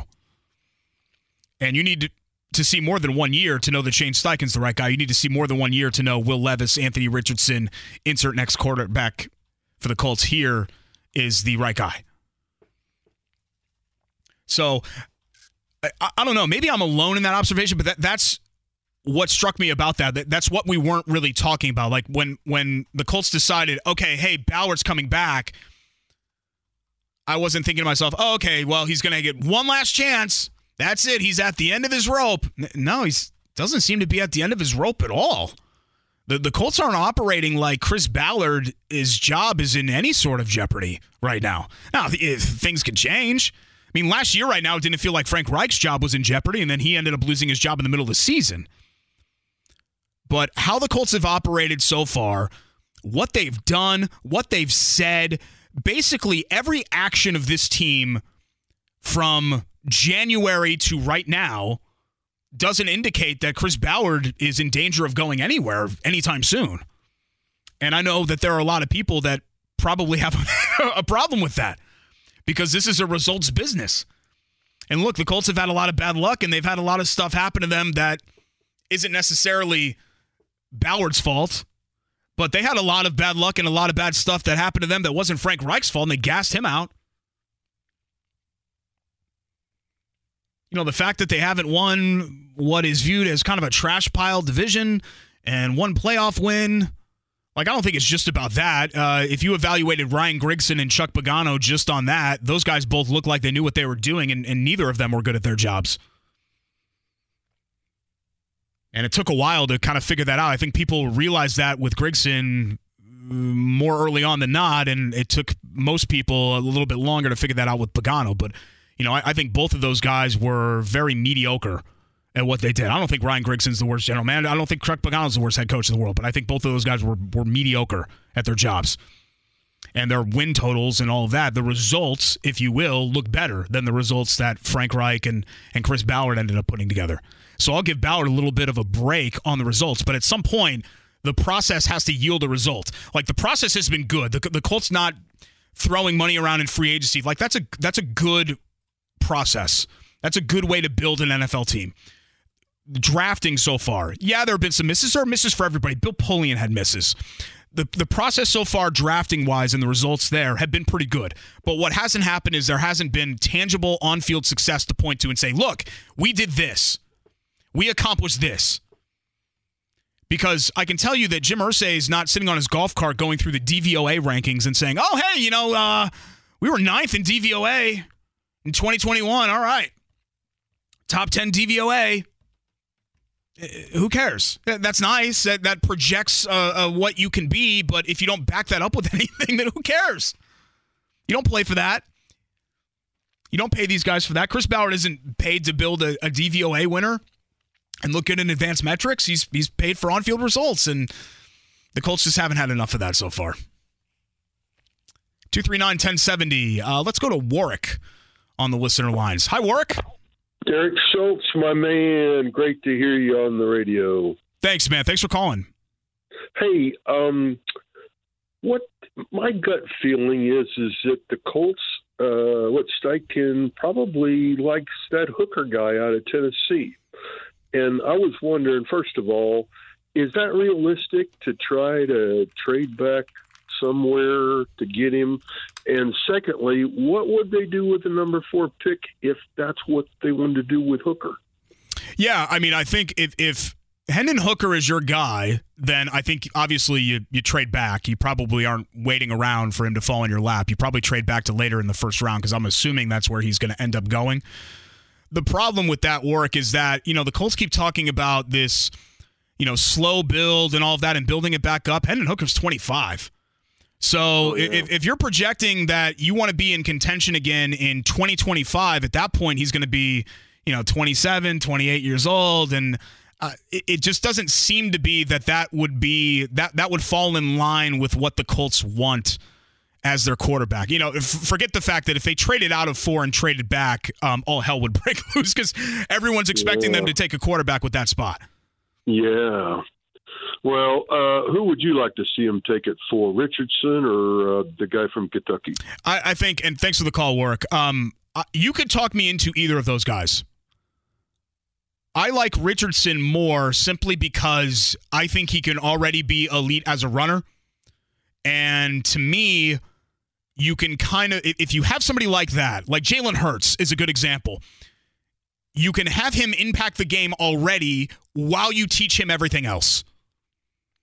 Like everything that Anthony, and we'll talk about this more with Zach Hicks coming up in the 5 o'clock hour. Everything with Anthony Richardson, footwork and all of that stuff is teachable. You can coach that. What you can coach is his physical gifts. And not that Levis doesn't have that. Levis has got a huge arm, 6'4". I mean, Levis looks the part too. But being as elite as he is, I think an immediate threat with his legs is what really entices me about Richardson. Because, if you bring in a guy that can't move and then you end up realizing, oh, crap, this dude can't throw either, it's just kind of a recipe for disaster. Because you can't coach that up and develop that when he can't be on the field. Like, that player is not playable. Even if Anthony Richardson is struggling as a passer, I think he can still be playable, and Shane Steichen can still accentuate his traits and his skills, what he's ready to do right away, and have that be a weapon while you're developing and teaching and learning everything else with Anthony Richardson. So that's in the upside play. I'll leave it to the scouts. They're the ones that supposedly the experts, even though no one really knows, right? Quarterback stuff is just a complete crapshoot. But everyone seems to say that Richardson's ceiling is higher and maybe the highest of anybody of this group, of Stroud, of Young, of, forget Levis, of this whole group. And if you really want to put yourself out there and take a swing, hell, swing for the fences. Let's go. I say that, and then he ends up being a 45% passer, and he's benched in the middle of year 2, and we're having this same conversation in March 28th of 2025, right? 239-1070. We'll step away from football probably for the only time today. Talk a little college hoops. John Fanta, Fox Sports, talking Final Four. He'll be down in Houston, and he joins us next. It's The Ride with JMV, 93.5, 107.5 The Fan. Whether it's audiobooks or all-time greatest hits, long live listening to your favorites. Learn more about Kisqali Ribociclib 200 milligrams at KISQALI.com and talk to your doctor to see if Kisqali is right for you. The Ride with JMV. It takes him a second to get on the stool because he's under 5 feet tall. 93.5 and 107.5. The Fan. Was that stool comment a shot at me? Did you put that in there, James? I did not specifically. Because no. I've got this cranked up all the way for the YouTube audience, but I'm not under 5 feet. I'm 5'6" with shoes on. I want to make sure that people knew that. Thanks so much for joining us. This is Ride with JMV, 93.5, 107.5 The Fan. I'm Derek Schultz. I am super geeked to talk about this next person and have him on the show because he is always super geeked to talk about college hoops. I don't think there's anyone more excited than John Fanta, college hoops analyst for Fox Sports in the Field of 68 when it comes to college basketball in general, but also the Final Four. He's going to be down in Houston. And, John, are you just ready to sprint downstairs Saturday morning and rip open that FAU and San Diego State box under the tree or what? That's right, Derek. I can't wait. I'm excited, and I think that this Final Four should be acknowledged for what it is, a direct reflection of the current state of college basketball, which can deliver something that college football cannot, and something that other sports would like to deliver from time to time. Jim Larinaga, the Miami head coach, said it best yesterday. He goes, look, should we have this type of Final Four every year? I love this, Derek, because Larinaga is so real. He's so real that he's a participating coach in the Final Four that said this. He goes, should we have a Final Four like this every year? He goes, probably not. He's like, no, we probably shouldn't because fans identify with certain programs. But the madness, viewership, interest, thought process, buzz, when you're filling out a bracket next year, I guarantee you're going to be more inclined to pick somebody random, to pick somebody crazy, because we've now reached the point where in college hoops, the madness doesn't just stop after one weekend. It can continue. Teams can pull it off. They're not just a one-hit wonder. They could win 4 games in a row. And not for nothing, we don't have a team that was in the last 4 in this Final Four. We don't have a double-digit seed in this Final Four. We have a team that came from an 8-9 game. Guess what? Carolina did that last year. Yep. Florida Atlantic's 35-3. San Diego State's 31-6. UConn started the season 14-0, and Miami went to the Elite Eight a year ago. These programs all deserve to be there, and it's going to be interesting in Houston to see how it plays out. But one thing's for certain. The way this tournament's gone, expect the unexpected. Don't just put chalk up as to who you think's going to win it all. I think that would be speaking too soon. Yeah, I was going to say, because UConn is a pretty heavy favorite, and if anything, what we've seen so far says that maybe no one should be the heavy favorite. But right. I did want to talk about the Huskies, John, because I know the Big East is, you're obviously a national analyst now, but that's kind of where you came up. And right before Christmas, they came out here to Indy, and they thrashed Butler. Now, a lot of teams thrashed Butler this year, but they were 12-0 at that point. I think they were number 3 in the polls, if I'm not mistaken. And then over the next month, they lost 6 of 8. They had a 5-6 start in Big East Conference play. What changed for UConn after that? Because this now, what we're seeing, seems like the team that they were destined to be in November and December. Yeah, I think what changed is they figured out what they needed to do with Andre Jackson. So during their slump, Jackson, the junior, dynamic 6'7" wing, he was really struggling to find a role on the offensive end of the floor, Derek. I mean, we're talking about a guy that was in his own head with his jump shot. He would attempt to drive the lane. It would be a charging foul. So the UConn staff sort of went back into the war room and said, all right, how do we positionally put this guy at a place on the floor that allows him to not be uncomfortable with his game? Well, guess what they did? They said, you know what, we're going to put him on the baseline. And we're going to have him flash in, or if he gets the ball, he'll get it at the elbow and he'll make a play for somebody else because he is big. He's an imposing figure at 6'7". He's long. So they changed up his role. And by changing up his role, they uncovered an asset to the team that they had not had. One of the biggest questions with this Connecticut team was point guard play entering the year. One of the biggest questions with Purdue was point guard play entering the year. They answered that for the first 3-4 months of the season, and then teams caught up with them. They really failed to adapt, to be candidly honest. UConn did adapt. UConn adapted because I think Hurley and staff acknowledged the fact that the guy that they had playing point guard, Tristan Newton, is good. He's having a good year. But he's not otherworldly great. He's not a point guard, a national championship point guard, the point guards that you kind of put in that class. He's a good point guard. So, okay, how do we find another playmaker? They found it in the form of Jackson. In the last 2 games, he has totaled 17 assists. Wow. He's a 6'7" wing. He's creating for people. He's setting up. He's not setting up like Jordan Hawkins catch and shoot threes. So for the people out there who are like, well, you got to make shots to get assists. No, right now, Derek, what's happening is this guy's getting the ball inside the arc. He's driving. People are coming to him, and he is drawing those defenders and passing it off to Sudogo or Klingon or Alex Caravan, and they are scoring easy baskets. UConn right now has a point wing, and he is playing like a pro. What are when you look at, I don't want to crown them before it happens, John, because there's still 2 games to play here, but now that they're back in the Final Four again, and they've had 6 Final Fours now in the last quarter century, right? 4 titles on there with the potential for a 5th. We've got this rarefied air of blue bloods in the sport, right? Carolina, Kentucky, Duke, Kansas, throw UCLA in there as well. And that's like an untouchable group, I feel like those 5. But now, does UConn have enough of a sample size here when you're talking 25, 30 years?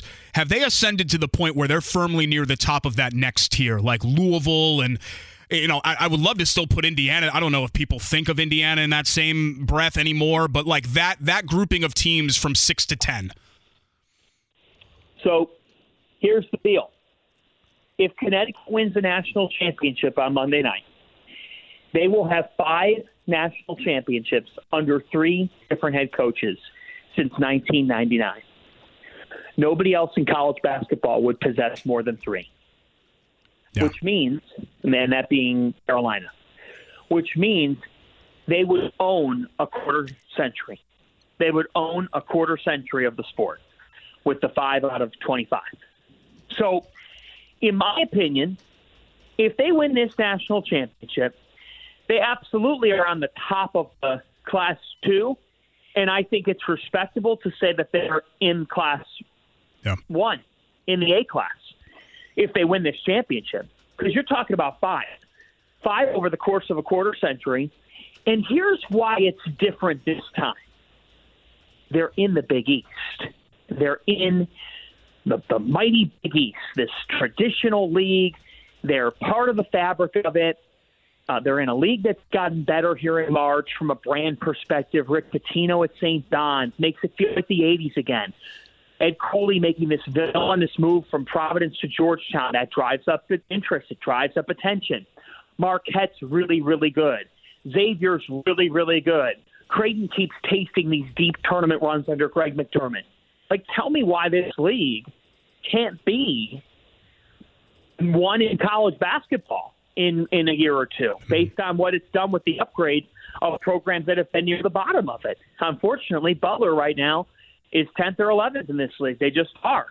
But the fact is, UConn, being in this Northeast Corridor-based league, where they own Connecticut, but they own the New York area, they do have a great fan base, they are a traditional brand.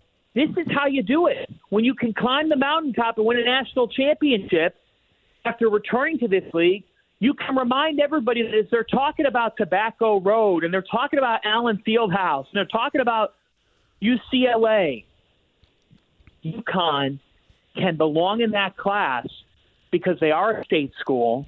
They have a rich fan base. They have a rich tradition of NBA players.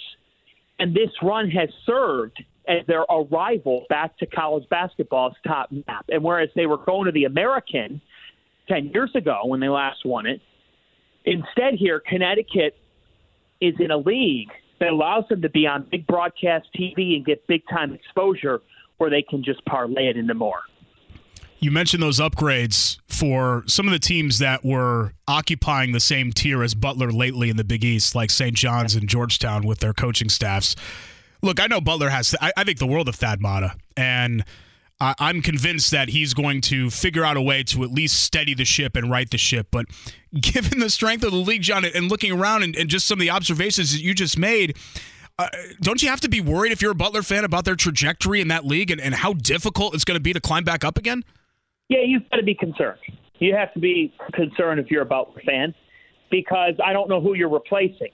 It's like anything, folks. It's like if you're a Colts fan when maybe they were finishing in third or, here's the thing. You don't just if you're going to make a move up, other teams have to move down. Yeah. So you have to be replacing those teams. And right now, this past year, Butler didn't have the talent that other teams in the Big East had. And that's where it starts. When coaches say, well, you got to have great players, where that really gets felt is, you've got to be able to have talent that can consistently compete night to night in this league. And this past year, Butler didn't have that. If they were beating teams, it was more surprising than it was expected. And it was, Hinkle magic. They couldn't win on the road. They really struggled away from Hinkle. And then even inside Hinkle, look what UConn has done to them since coming back to the Big East. They've really manhandled them. Yeah. So that's where it's got to start. I don't know what exactly it is, but Thad Matta and his staff have got to just get their hands dirty and start bringing in some players. Because the talent the past couple of years hasn't been up to stuff to be able to win in your league. And that's a problem. I think Thad Matta can coach. I think he had a team this year that didn't fit his identity. But now in the era of the transfer portal and in the era where you can quickly turn a roster, gone are the days there. Gone are the days where you could say it's going to be 3 or 4 years, and then we'll have this thing really churning. Yeah. No, you can turn this quickly, but you've got to get to work and do it on the recruiting trail way. No doubt. John Fanta joins us, Fox Sports, Field of 68. Here in Big Ten country, John, I wanted to get your national perspective here. I'll be honest, I don't like using a single elimination random tournament to make broad statements about conference strength. Miami is good. The ACC wasn't good. It wasn't a good league this year. Miami doesn't change that to me. The Big 12 was a great league. They don't have a Final Four participant this year, and that doesn't change that for me. But is it an issue, and why, I guess, from your observation, has it been such an issue that the Big Ten continually sends 7, 8, 9 teams to this tournament, and they just, not only are they not winning it, at least in the 2000s, you had Illinois, you had IU make a run, you had teams, Michigan State in 2009, you had teams make the title game or make Final Fours, and they're not even doing that anymore. Why is that, do you think? A couple things. Number one, a predictable playing style. So let's start with Purdue. Purdue was the team that you said by the end of the year, you know what, we'll allow the floor to shrink. We'll allow Mr. Edey to have his 30 points if it means we're cutting off everybody on the perimeter. Because if we do that, we can find a way to win. We'll make enough threes. We will trade your twos if it means we're getting threes. So that's the big thing. And the same could be felt with Indiana. Indiana's perimeter play was never consistent this past season. Now, losing Xavier Johnson, certainly tough. Jalen Hood-Schifino had a great year, but it was inconsistent. It was inconsistent, and they had a nice regular season, but they were never consistent from a guard play perspective. This is a guards game. And because of the way college basketball is structured now, there are some really, really good guards at the mid-major level that could play and that could control a game. You could have all the big men that you want, but it doesn't matter if you don't have the guard play to initiate, to dictate the way the game's being played. I think also the Big Ten's level of physicality in their regular season. Then when these teams get to the tournament, there's two things. Number one, the game gets officiated differently.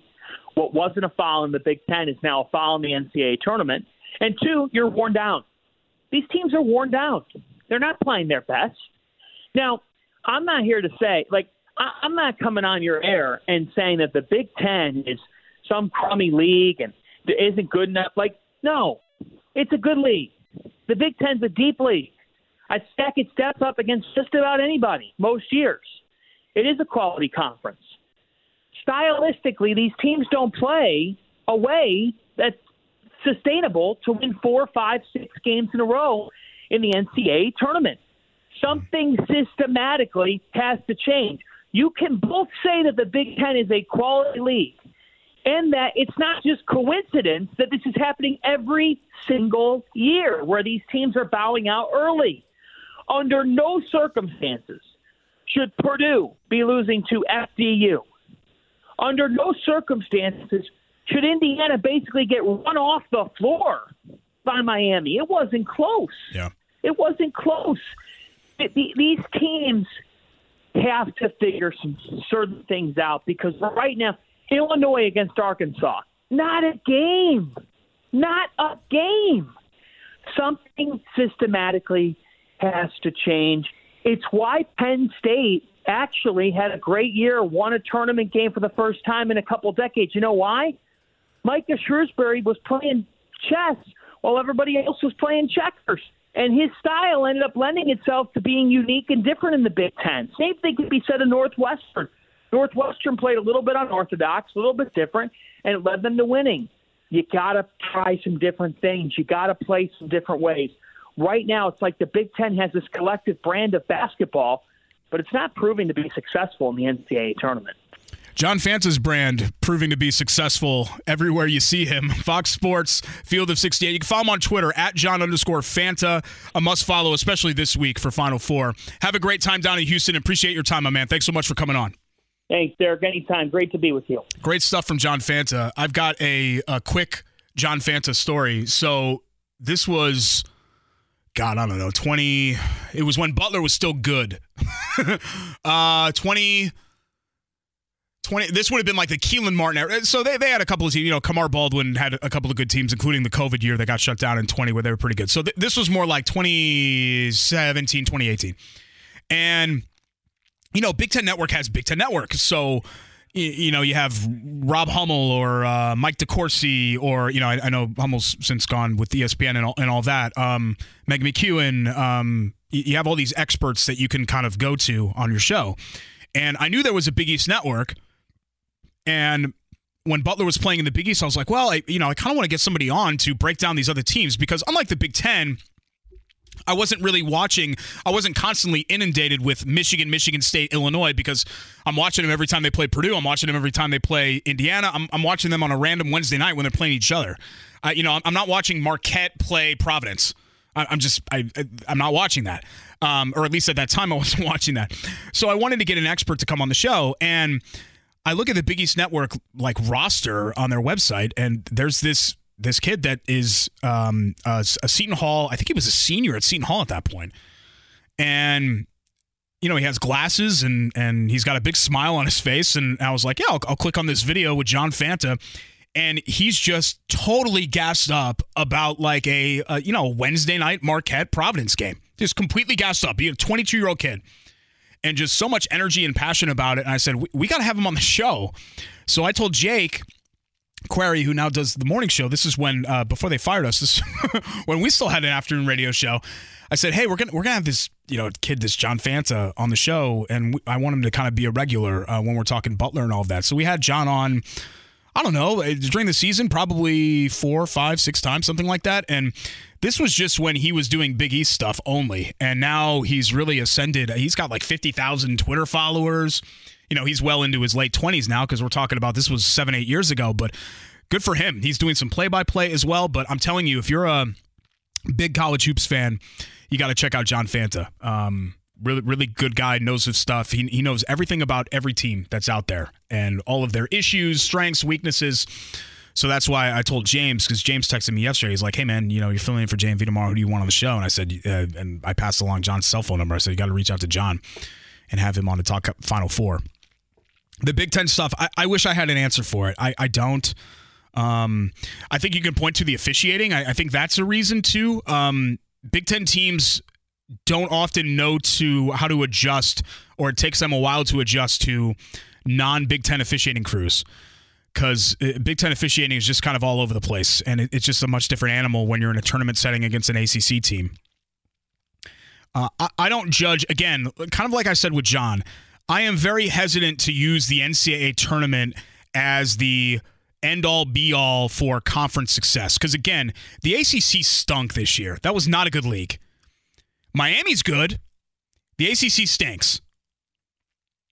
So them making a run doesn't really change anything for me. Like, if Gonzaga won the national championship, that wouldn't suddenly make Pepperdine and Portland and whatever high school teams they have in that league, that wouldn't make that any better.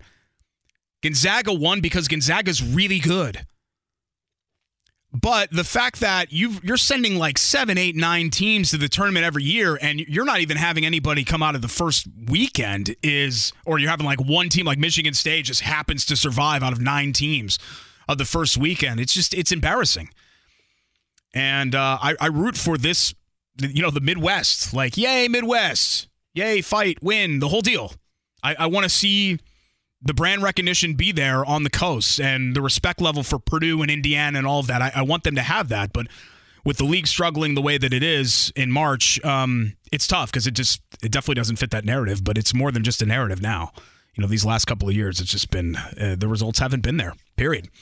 239-1070. We're going to take some phone calls. Top of the hour, back into the Colts with Zach Hicks. It's The Ride with JMV, 93.5, 107.5 The Fan. Don't go anywhere. Whether it's audiobooks or all-time greatest hits, long live listening to your favorites. Learn more about Kisqali Ribociclib 200 milligrams at KISQALI.com and talk to your doctor to see if Kisqali is right for you. The Ride with JMV. Ahoy, Ploy. 93.5 and 107.5 The Fan. Welcome back. Thanks again to John Fanta for joining us. Top of the hour, we'll have Zach Hicks on to talk more Colts, but a couple of you have been waiting patiently at 239-1070. Let's start with Matthew here.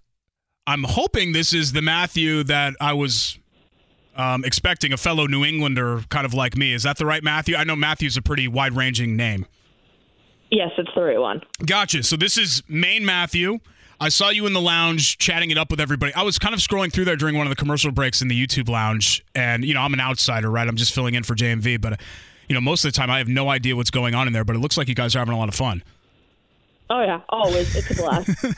So do you have a Colts thing that you wanted to talk about, or what do you want to dial up about today, Matthew?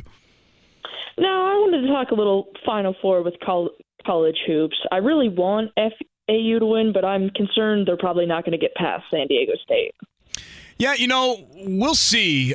Just the fact that they're in this position, I think, is pretty incredible. I don't want to short sell them. They're not George Mason or anything like that. This is a team. If you win 35 games, I don't care what level you're at. 35-game winner, you're pretty good. But it would be great, with the Indiana tie, with John L. Davis being from Gary, and of course Dusty May and Greene County and all of that. I'm pulling hard for FAU, but it's a great story. I mean, either way you shake it, I don't think the Mountain West has had an Elite 8 team, much less a Final Four team ever. So for San Diego State to do this as well, that's a big deal for that league.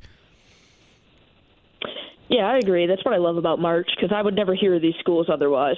No, I mean, yeah, who could have told you what, and thanks for the call, Matthew, who could have told you what FAU's mascot was before, this whole run here? Probably, I didn't know. Owls, it's pretty badass, I guess, that it's an owl, but I had no idea that was the case.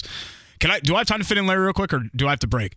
Okay, let's fit it. Larry, I got about 30 seconds here, but I know you've been waiting patiently, so I wanted to get you on. Hi, Larry. Yes, I graduated from the University of Indianapolis on the south side. We have a lot of sports people down in that area, too. We got a coach, a local one down there in basketball, and he had a fantastic year this last year. And they're going to be in probably Division I soon. They keep going like they're going, and I'd like to start throwing in some opportunity for us to, like we do Butler and some of the other schools around, to pick up on University of Indianapolis for the South Siders and for other people. And I even live on the north side, but I graduated from there. So I was wondering what you thought about that. Yeah, good old U-Indy. I got no problem. I spent many a Saturday afternoon at Key Stadium, and Chris Keevers, they've got a great football program down there. And what they've been doing this year in basketball with the national ranking and hosting tournament games. I'm cool with U-Indy. I got no problem. I mean, I got to talk to John about that. He's the full-time host of the show. But I'll leave a note for John. Talk more U-Indy Greyhounds, and I'm sure he'll oblige. Zach Hicks, Colts Talk, top of the hour. It's next, 93.5, 107.5 The Fan. The Ride with JMV. It's party time. P-A-R-T. Why? Because I gotta. 93.5 and 107.5. The Fan. Welcome back. Thanks so much for coming along for the ride, even without JMV here. I'm Derek Schultz, filling in. John will be back tomorrow. I believe this is spring break related, though I'm not sure. I didn't want to pry, but appreciate coming back here. And it's like riding a bike, right? Do radio for a while, you get fired from radio, do some other stuff, come back, do radio again, just get your feet on the pedals and get moving. Colts looking to get moving this offseason in a variety of different ways as they try to stop this franchise from sliding. You know, for many years we were saying, well, the Colts need to shift it out of neutral because they're just spinning their tires. Last year, the car caught on fire. Trying to extinguish those flames is Jim Irsay. He's down there in Arizona in the owners' meetings, and we're talking quarterbacks, we're talking draft. And who better to have on to discuss those things than Zach Hicks? He's the Colts analyst for the Horseshoe Huddle, part of the SI.com family, co-host of Locked On Colts as well, a must-follow for you Colts fans. And he joins us right now on the guest line. Zach, did we fix the Indiana thing from earlier today when you're pointing out guys and where they're from? I just want to make sure that somebody helped you with that. Yeah, somebody help me. You know, I'm look, guys, I'm not native. I don't know the difference between Indy and Indiana. I thought I was just shorthanding it, but no, I was politely corrected by quite a few people that Indy is Indianapolis, yep, and then Indiana is Indiana. Like, don't mix those two. So I was politely corrected. I'm glad that it was politely corrected, though. Or you could say Hoosier, but then the Purdue people get upset. So yeah, you just go with Indiana native for Indiana and then Indy. I'm glad that everybody was kind and gentle about pointing that out and steering you in the right direction. I'm sure you've been inundated just like we all have with this Lamar Jackson stuff. Give me kind of your thoughts on him. Let's assume that he's in a situation with a competent head coach and team infrastructure. Is he, in your eyes, a franchise-altering type player at quarterback? Oh, yeah, absolutely. I mean, how many league MVPs are there in the history of the sport? You know, one per year that we've had, and he was one of them at such a young age. Just a phenomenal football player. Just adds so much. He's just such a dynamic player running the football, and I know the whole league is based around throwing the ball, but when you have a quarterback that is that dynamic in his ability to get out of the pocket and his ability to run and just create, you get so much in terms of negating sacks, so much in terms of creating big plays when stuff isn't actually there for a lot of quarterbacks. He makes your offense so much better, and he raises the entire floor of your team having a quarterback like that. And then when it's all clicking, like we saw a couple years ago, he's a league MVP caliber guy. We've seen some issues, obviously, the last couple years with injuries and just the lack of cohesion there with the Ravens. But, yeah, this is a franchise-altering quarterback. And, I'm sure we're going to get to a question here in a second about if we think the Colts could actually do it. But just aside from that, man, Lamar Jackson is so fun to watch, such a great quarterback. And if he were to somehow be in Indy, I'd be a huge fan. I'd go get a jersey right now. That's a great player. It's a franchise quarterback. And yeah, the Colts would be lucky to get a player like that. I think there's just a difference with that question, Zach. There's a big difference between should they do it, which is right, probably yes, given his skill set, and will they do it, which is all signs seem, at least to me, to point to no. Yeah. I just don't see it happening. I mean, again, we're talking a record-breaking deal, and Jim Irsay even came out last night and kind of shot down a lot of the Lamar Jackson stuff when he was at the owners' meetings. He said how bad he's been wanting a rookie quarterback for the last couple of years, ever since the Phillip Rivers season, how bad he wanted a rookie quarterback.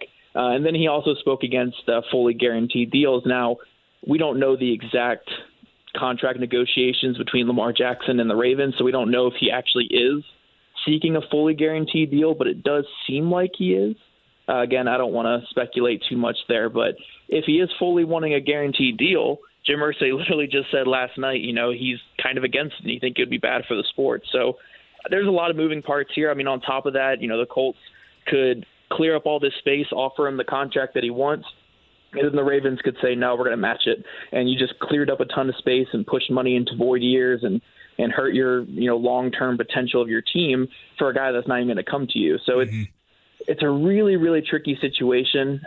And I've heard a lot of people say, trade for his rights first. I mean, then that would be way more than the 2 first-round picks we're looking at, because if you're the Ravens, I mean, you're getting 2 first-round picks regardless if a trade happens. So if you're trading for his rights before making a contract offer, you're probably giving up more than those 2 first-round picks because the Ravens already have that minimum, So it's a tough negotiation, and I understand why some teams are hesitant of it. Personally, again, I think this is a franchise-altering guy, and I would go do it, but I don't see the Colts or really any team trying to make this happen. Like, it's a tough situation. I think if I had to put money down, I'd say that things kind of rekindle with the Ravens and him before he ends up playing somewhere else. We're talking with Zach Hicks, Colts analyst, Horseshoe Huddle, Locked On Colts podcast as well that he hosts with Jake Arthur. He joins us on the guest line. It's The Ride with JMV, 93.5 and 107.5 The Fan. I want you to do because you're a great film guy and you're great at breaking these quarterbacks down, I'd like you to do a best thing, worst thing with the two quarterbacks who will likely be talked about in outside of the top two, where the Colts are picking it for, and that's Anthony Richardson and Will Levis. So what's the best thing about Will Levis, and then what's the worst thing from what you've seen about Will Levis?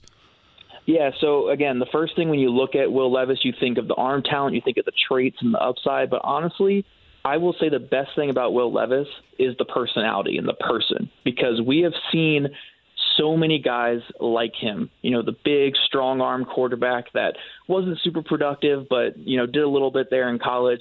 We've seen so many of those guys over the years. We've seen Drew Lock. We've seen Mitch Trubisky. We've seen Zach Wilson. I think what separates Will Levis from those guys is who he is. I don't know this guy personally, but you can see in all the interviews, you can see in the way that teammates talk about him. It's just a different feel than a Mitch Trubisky or a Zach Wilson. These guys are ride or die for him. He's been a team captain there at Kentucky the last couple of years. He's a guy who worked on his mechanics and has that ability to grow and get better. And I just think that's what really separates him from the cliched busts that look like him, in the past, and even separates him from the Carson Wentz comparison. I know a lot of people want to throw the Carson Wentz thing, but I think that really separates him.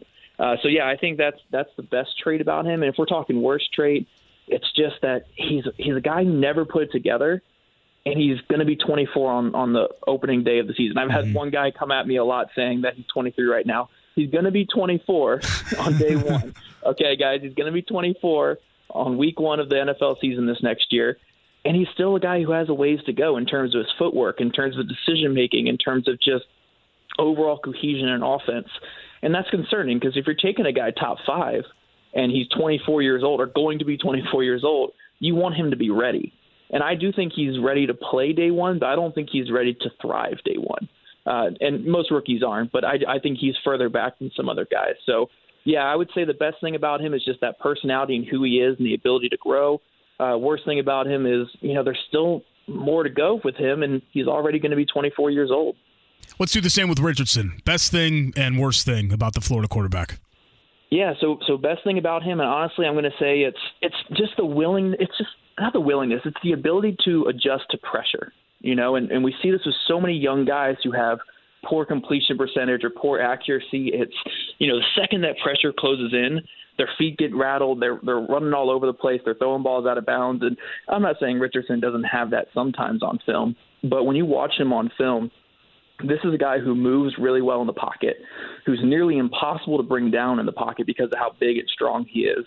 And then when he gets outside of the pocket, he can create with extra yards with his feet. He can get out of there and throw the ball on the run and make some good passes. So this is a guy where pressure doesn't really faze him for such a young player who just doesn't have much field experience.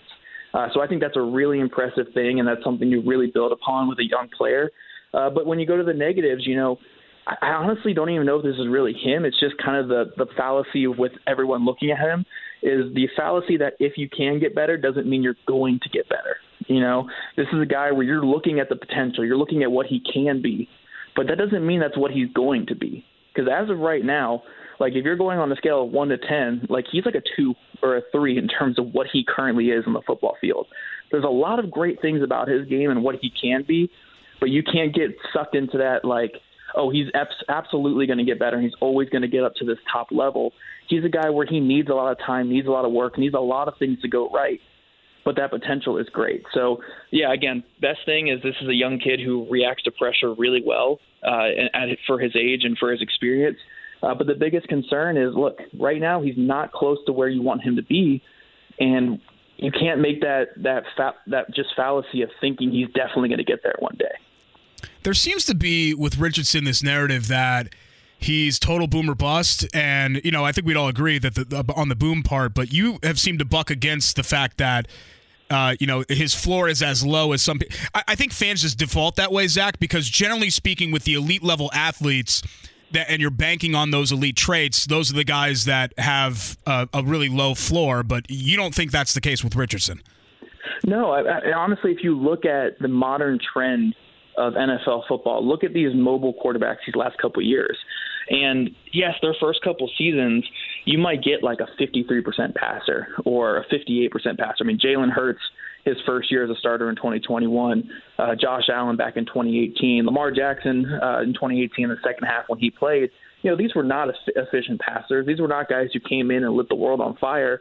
But I think what a lot of people forget is what these guys add in the rushing game raises your floor so much in an offense, because you're not only looking at these guys where it's like, okay, he threw for 3,000 yards, 14 touchdowns, and 10 picks. This is a horrible season. Oh, but on top of that, he ran for 800 yards, and he ran for 3 touchdowns or ran for 4 touchdowns, whatever it is.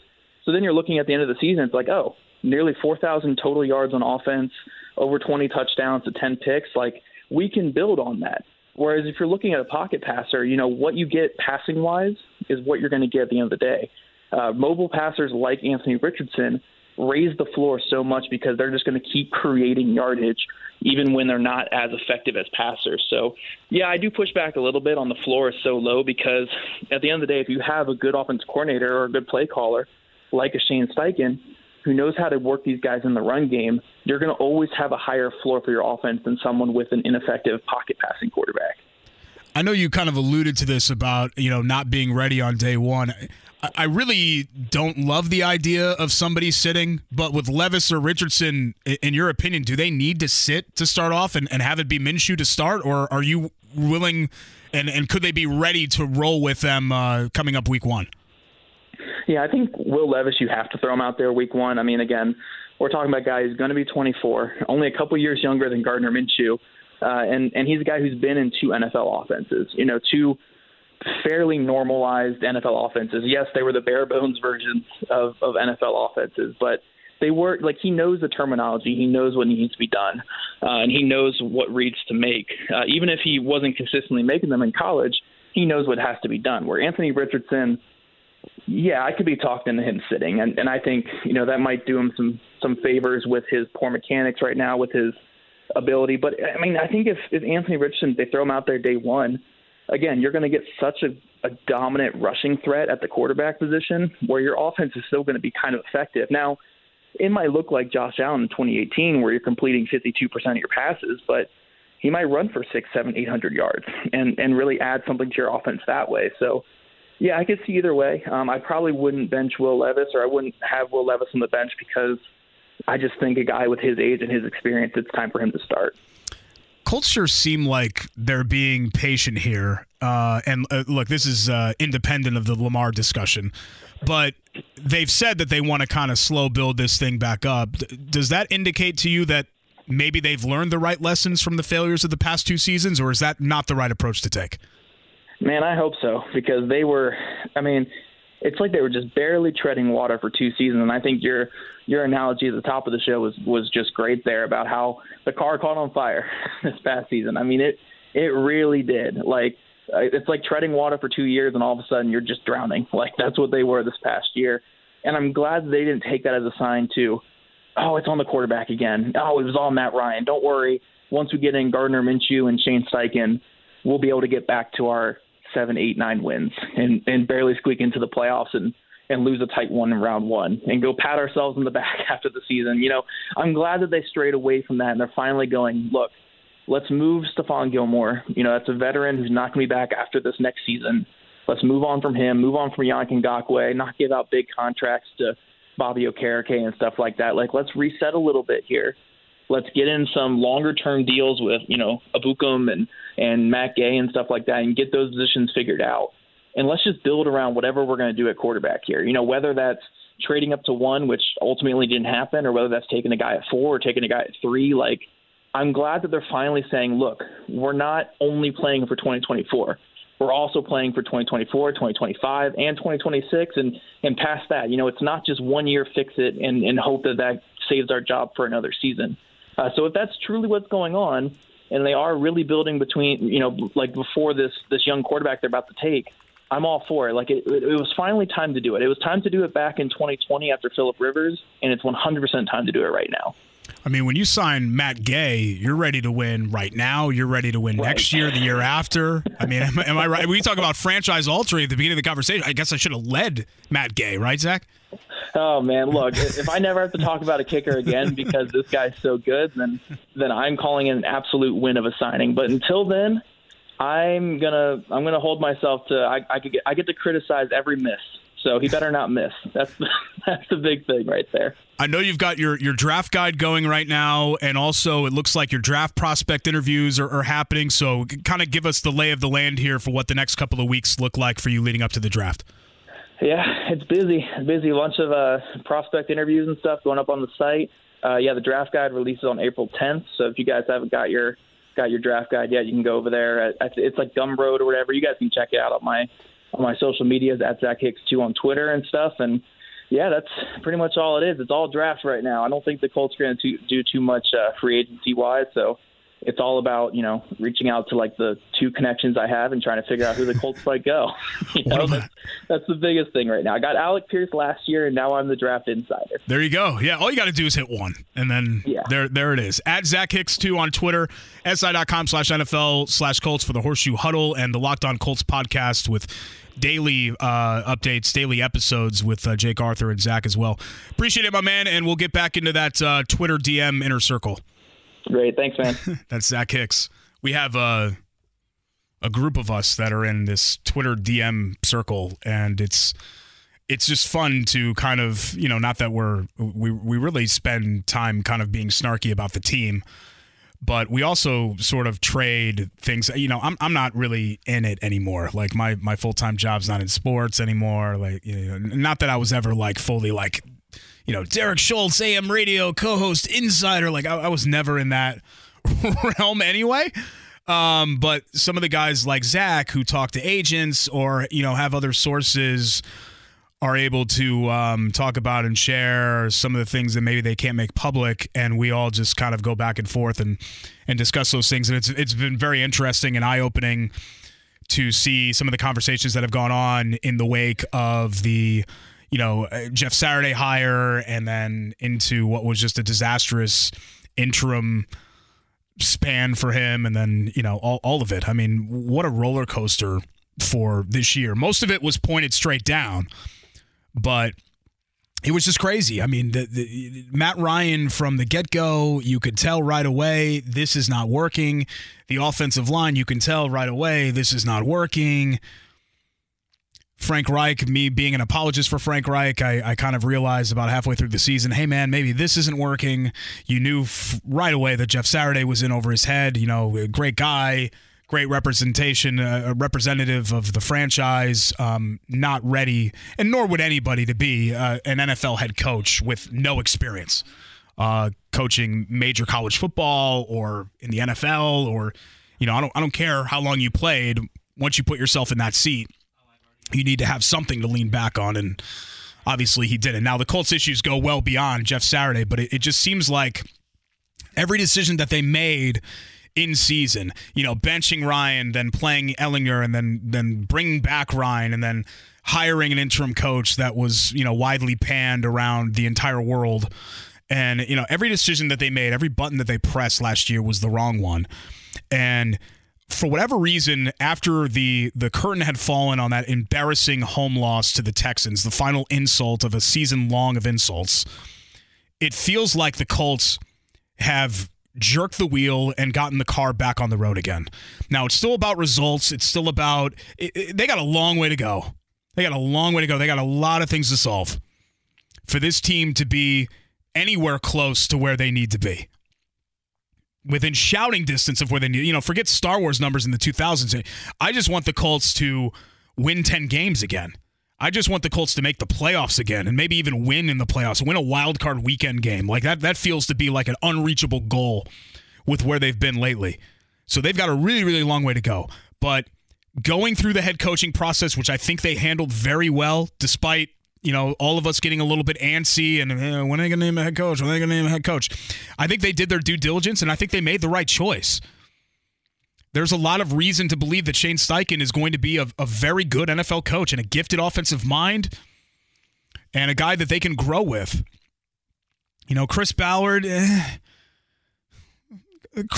has a track record of making good decisions in certain areas. His draft success in the later rounds, he has drafted some good players. He's made some good trades. What he hasn't done is solve the most important positions. And that's been the bugaboo for him, starting with quarterback, but elsewhere too. And it's been about roster construction. You can't build a team that's ready to win in 1994. You need to build a team that's ready to win in 2024. And I think that's another issue for the Colts. Their best players have been at positions that don't matter.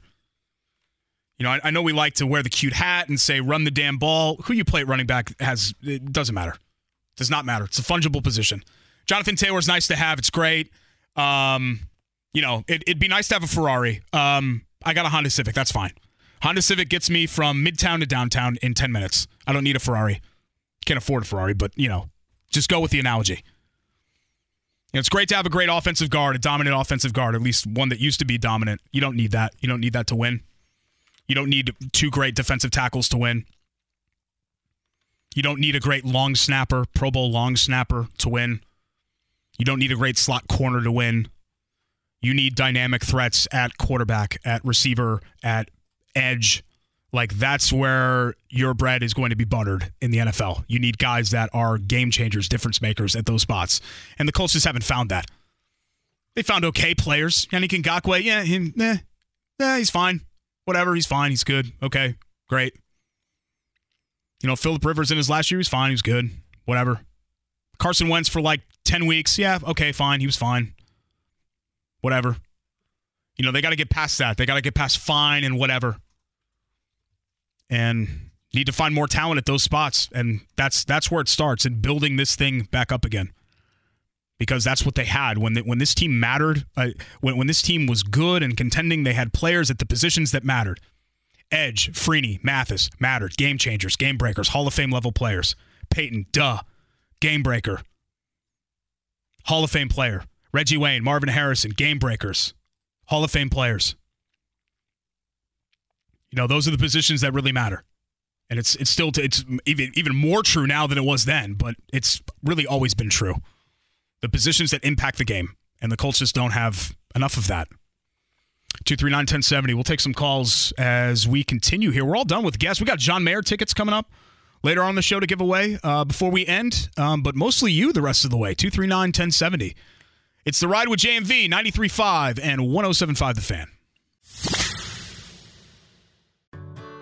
Whether it's audiobooks or all-time greatest hits, long live listening to your favorites. Learn more about Kisqali Ribociclib 200 milligrams at KISQALI.com and talk to your doctor to see if Kisqali is right for you.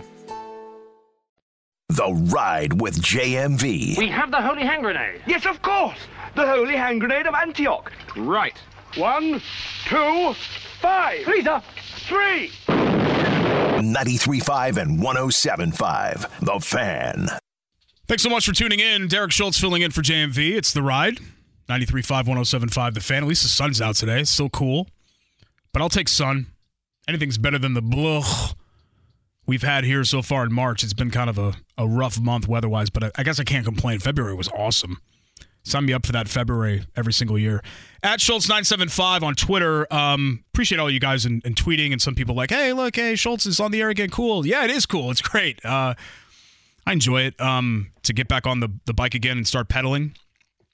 You heard Jake Query, who does the morning show with Kevin Bowen. Jake and I still keep our thing going once a week, Query and Schultz, on Monday night, 7:30. It's on the YouTube channel. YouTube.com/Query and Schultz, ISC Sports Network. You can find it there. Twitter, Twitch, Facebook, podcast form. If you want to check that out and go back down memory lane with us once a week. Also, I've been writing for the IBJ. That started back in December, and that's been a lot of fun. If you're a subscriber, you can read those columns. Those happen bi-weekly. Mark Monteith, who's been a longtime writer in this town, longtime Pacers guy, he and I rotate every other week, and that's been a lot of fun to do. Indy Monthly, who used to be in this building, but is, I think, moved out now of this building, but I'm still contributing for them as well. So I've got other things, cooking, I guess. I'm still trying to desperately cling to whatever fading relevance I have in this city by doing these fill-ins and writing and things like that. But it's been good. It's been a lot of fun to stay involved and, to get the call, hey, JMV's out on Tuesday. You want to come in? Yeah, absolutely. I want to come in. This is great. I don't know if I want to do this every day anymore.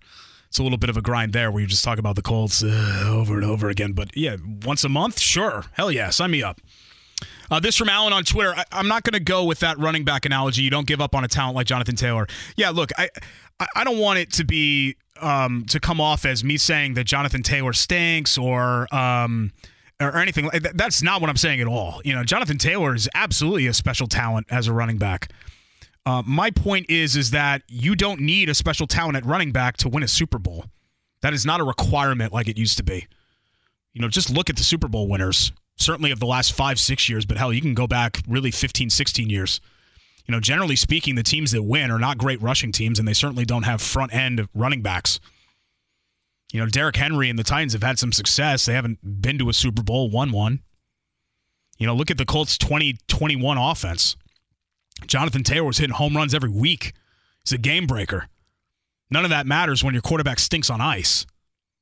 If you can't throw and you have no downfield offense, it doesn't matter what you do. Jonathan Taylor can't overcome that. Barry Sanders in his prime could barely overcome that. And he's one of the 5 greatest players in the position, and they barely cracked the playoffs there later in his career. I remember them playing a game against the Jets for the playoffs, and I'm trying to remember, 96, 97, somewhere around there. And I think the Jets won. It would have been the Parcells Jets teams, but I think that was the last year that Sanders sniffed the playoffs. And you don't need that. That's what I'm talking about with team building and with where the Colts are. Their best players are at positions that aren't as relevant as the game-breaking impact positions. That's all there is. Nobody's saying it's not great to have Quinn. It's great to have Quinn Nelson. I love Quinn Nelson. Sure. When he's right, he's great. He's dominant. He's awesome. Pancakes and all that. Wearing cutoffs in a snowstorm and Aerostorm. Great. Sign me up. That's great. Give me shirtless Quentin Nelson at Arrowhead in a playoff game. Wonderful. He's a guard. At the end of the day, he's a guard. What difference does it make? It's a guard. You get 60% of Quentin Nelson, you're probably doing just fine. Whereas you get 60% of Patrick Mahomes, and you're like Kirk Cousins or something. That's the difference. You need to be elite at those other spots. Jay's been waiting patiently on hold. 239-1070. Hi, Jay. Thanks for calling the show. Appreciate it. Yeah, buddy. I just want to, and it's mainly a question because, the coach is making all the news and stuff, but we're forgetting about the other franchise. And my question is, how long of a timeline do we give Rick Carlisle? How long? I mean, he lost last year. He lost this year. And I understand the rebuild thing.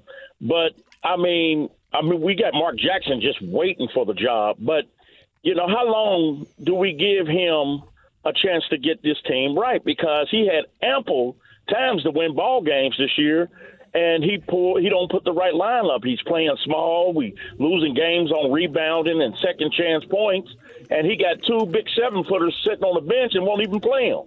So I'm just trying to figure out how long do we give him. Do you know, just out of curiosity, what their the Vegas over-under was on wins for this year, Jay, for the Pacers? What the amount of wins that they were projected to have this year by Vegas, so the betting line that was set. That probably was about 20 ball games. Yeah, I mean, it was 23, and they've won 33. Now, look, I know that, the wheels have kind of fallen off really ever since, New Year's, right? Around the holidays, they were playing good basketball still, and then things went south. They had the long losing streak. I get the frustration. I'm not saying that Rick Carlisle's decision-making is infallible. But if we're adding up everything that the Pacers have done this year, I think they've actually shown some progress. I think you've seen some individual growth. So timetable and all of that, I think his timetable in a way sort of reset because they basically blew up the team after last year, and you get rid of Sabonis and LeVert and all of those pieces, and you kind of start fresh. But, I would guess that they're projecting this thing to be at least another year, if not maybe 2 years before they're back, like seriously about to win a playoff series and moving into contention mode, I would think. Yeah, well, I just think, man, you shouldn't. It was like he was teasing the fans. He put the right lineup out there, and they win all these ball games and grabbing these rebounds with sticks in there with Miles Turner, and then all of a sudden he just changed the whole thing. And I understand Halliburton got hurt, but man, it was like a tease, man, in the fans' face. I hear you. Yeah, and he's a little, to some, and thanks for the call, Jay. I think he's a little maybe too old school for some. Carlisle to me is a good mix of old school and new school, but he can be a little old school, where if you're not practicing well or whatever else, then you're just not going to play, or you're going to play less. He wants to hold all of his guys accountable, so he's not just going to play. I don't know, like I'm just using this as an example, like Isaiah Jackson. Okay, well, you're young, and so you're maybe part of the field, so I'm going to play you, and I don't care about anything else, and that's who we're going to play. He's not going to follow the blueprint that I think everybody wants there. He's going to do what he thinks is best for the moment, and the Pacers aren't only trying to rebuild, from a wins and losses standpoint and who they are. They're trying to rebuild themselves as an identity and a franchise and what to expect when you get here. And so, to me, like, I'm not sitting here trying to cape for Rick Carlisle necessarily. I'm just telling you, like, what I've gathered from what he wants to do with this team. But this is still, I was expecting the Pacers to be one of the 5 worst teams in the league this year, and they weren't. And they haven't been over the course of the season. And I think we've seen individual growth, certainly from Tyrese Halliburton at the top of the roster, and I think you've seen some of that from the depth of the roster too. I've really liked Andrew Nembhard has been terrific, and I think sometimes you give the coaching staff some credit for bringing those players along and developing those players, and I think Carlisle deserves a little bit of a hat tip there. But as far as judging him on wins and losses, I don't think that comes until probably the year after next. And that's when you really want to see them kind of make a leap. I want to see them, don't get me wrong, I want to see them continue to go forward here and potentially like crack the play-in round or maybe even, get into the middle of the playoff field next year. But as far as expecting them to be like contending or, hosting a first-round playoff series, I still think we're at least another year away from that. But that's a better timetable than where they were last year. Last year right now, this team was rotting on the vine. 239-1070. Corey's next up. Hi, Corey. How are you? Derek, good day, sir. How are you? I'm doing great, man. Thanks for calling. Awesome to hear you back on the air. I know it sounds like this is maybe like a temporary one-time thing, but love hearing you back on the airways, man. Yeah, I appreciate it, and it is kind of like a temporary. I've got a full-time gig that I'm liking right now, but it's fun. It's fun to come back and do this every once in a while when they have me. Well, yeah, like hearing you. I wanted to switch gears real quick back to the Colts. One of the things I've been kind of mulling around in my head here in the off season, going through the signings, approaching the draft, is the identity of the Colts for the future. Like, what is the identity that Ballard and Irsay are building to go out and start winning division titles and compete for a Super Bowl again? I struggle with this roster, and I know that the big question mark obviously is quarterback, but what is this identity going forward, and is it going to be one that we can all rally around and hope to see compete here?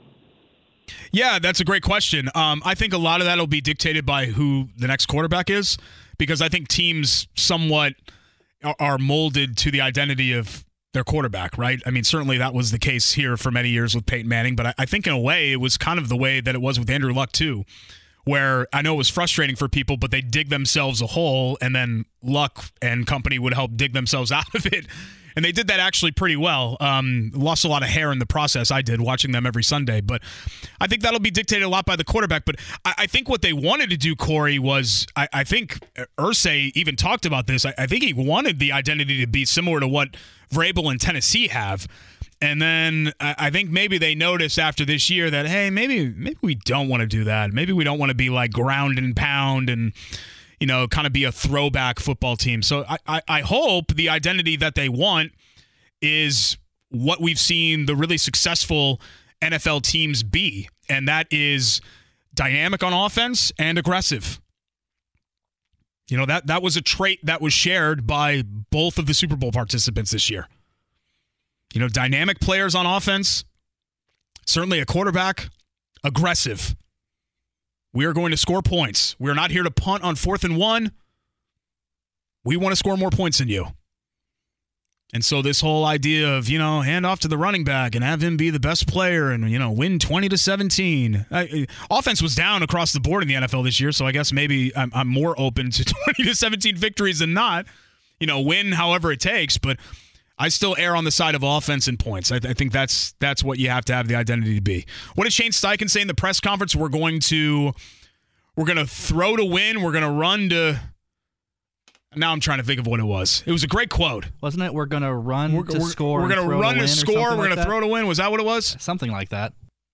Damn it! I had a great point there because it was a great quote. Now I don't remember what the quote was, but it was something like that fits in line with Corey with what you just said about what their identity is going to be. 239-1070. Jose next up in the phone call parade. Jose, go ahead and turn down your radio and we'll get you on here. Jose next up in the... He'll hear it here. Hey, how's it going, man? It's good, man. Good. I just got something that's been on my mind for the past 2 weeks since the Miami game. What is up with IU basketball? These boys are soft like Charmin.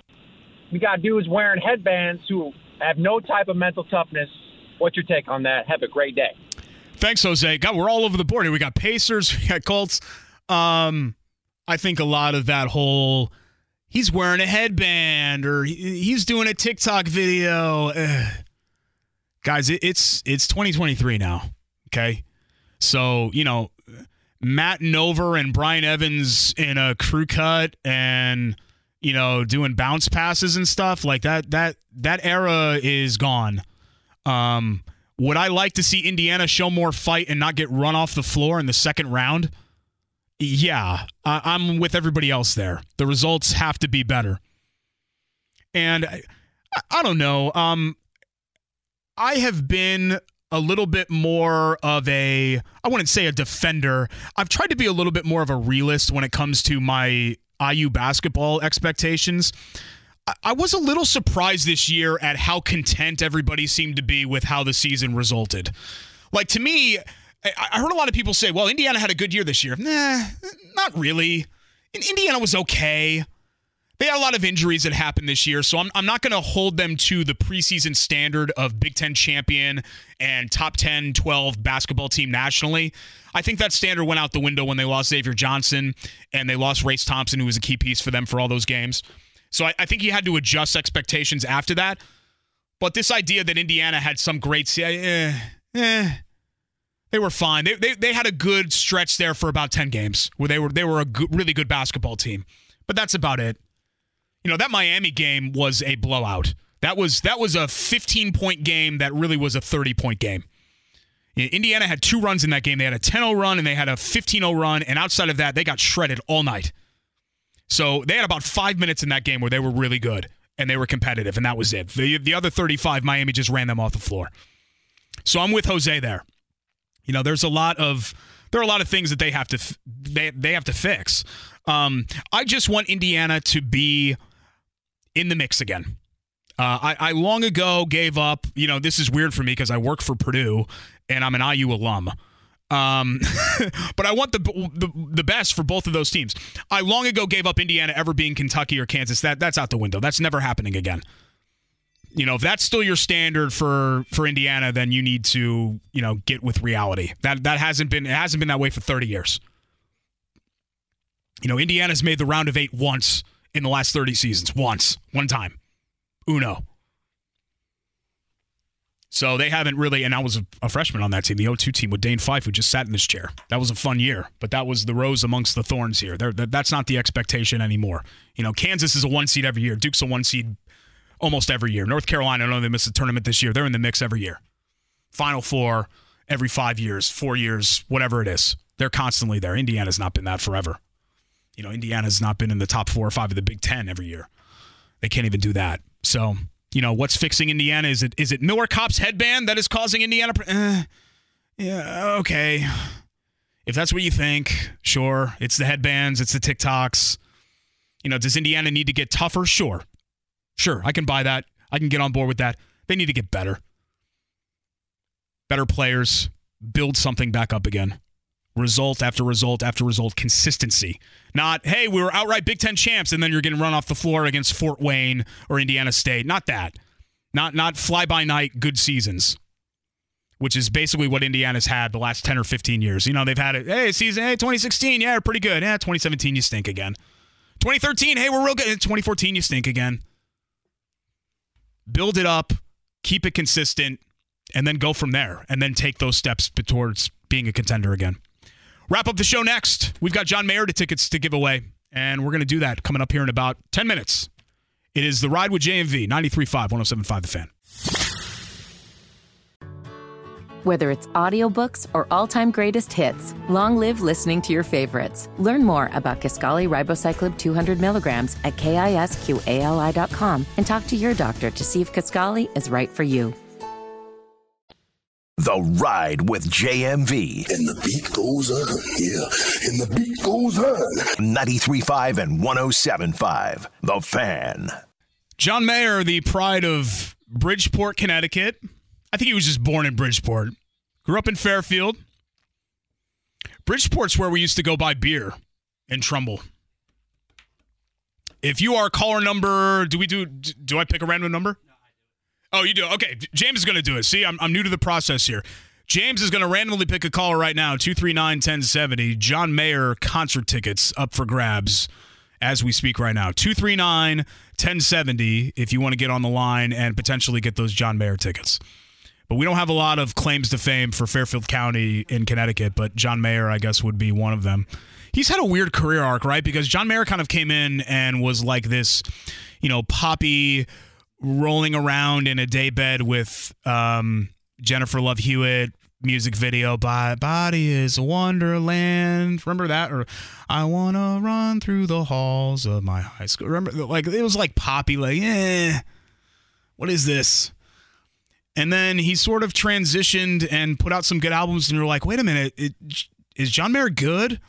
And then he started touring around with Dead & Company. You're like, oh my God, John Mayer's good. At least that's been my arc with John Mayer. I don't know if JMV would feel the same way, but I might be biased because we both grew up in the same little corner of southern New England there in Fairfield County. But congratulations to Eric. He is our winner for the John Mayer tickets.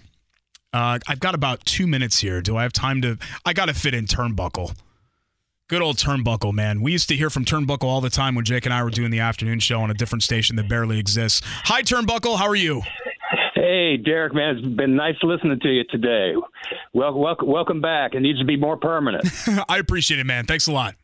More permanent, just like IU football, man. That's the one thing I kind of wanted to talk about quickly. The nation always is intrigued by what's going on down in Bloomington and with the program this year. But the big warning sign this year is, number one, we start off with Ohio State. So that's always a broken bone affair.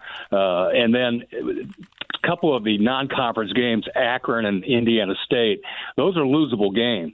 This could be a very, very droughtful year down in Bloomington. But on a brighter note, it's great outside today. The Masters are coming up, and I got a bounce in my step. There you go, Bill. It's great to hear from you, and I knew you were going to want to talk about Indiana football. So to placate you, I will go ahead and go through that. I believe, if I'm not mistaken, they got Louisville on that schedule too, right? Which is interesting with Braum. I think they're hosting Louisville. So Braum coming back to the state at least with his new team. But yeah, look, where they are with Tom Allen needs to change immediately. And my bar of expectations is very low for Indiana. But that bar is higher than Big Ten doormat. So the best thing about 19 and 20 for Indiana was that Indiana stopped becoming a punchline. Like, I don't need Indiana to contend for Rose Bowls, which is really something that they've never done. So I'm asking them to do, it's easy to ask them to do something they've never done before. I just want them to not be the worst program in the conference. There's no reason to me why Indiana can't be Northwestern. None. There's no reason to me why Indiana can't be a poor man's Iowa. Just kind of be, Maryland. Just be in the mix for the Pinstripe Bowl, for the Kraft macaroni and who the hell cares bowl. Like, just do that. And if IU football could do that, all good. Thanks to James, doing a great job running the show today. Zach Kiefer, John Fanta, Greg Rakestraw, Zach Hicks. Thanks to you. Thanks for all the kind words. Hope to fill in again soon. John will be back next time, and I will see you next time. Have a great rest of your day, guys.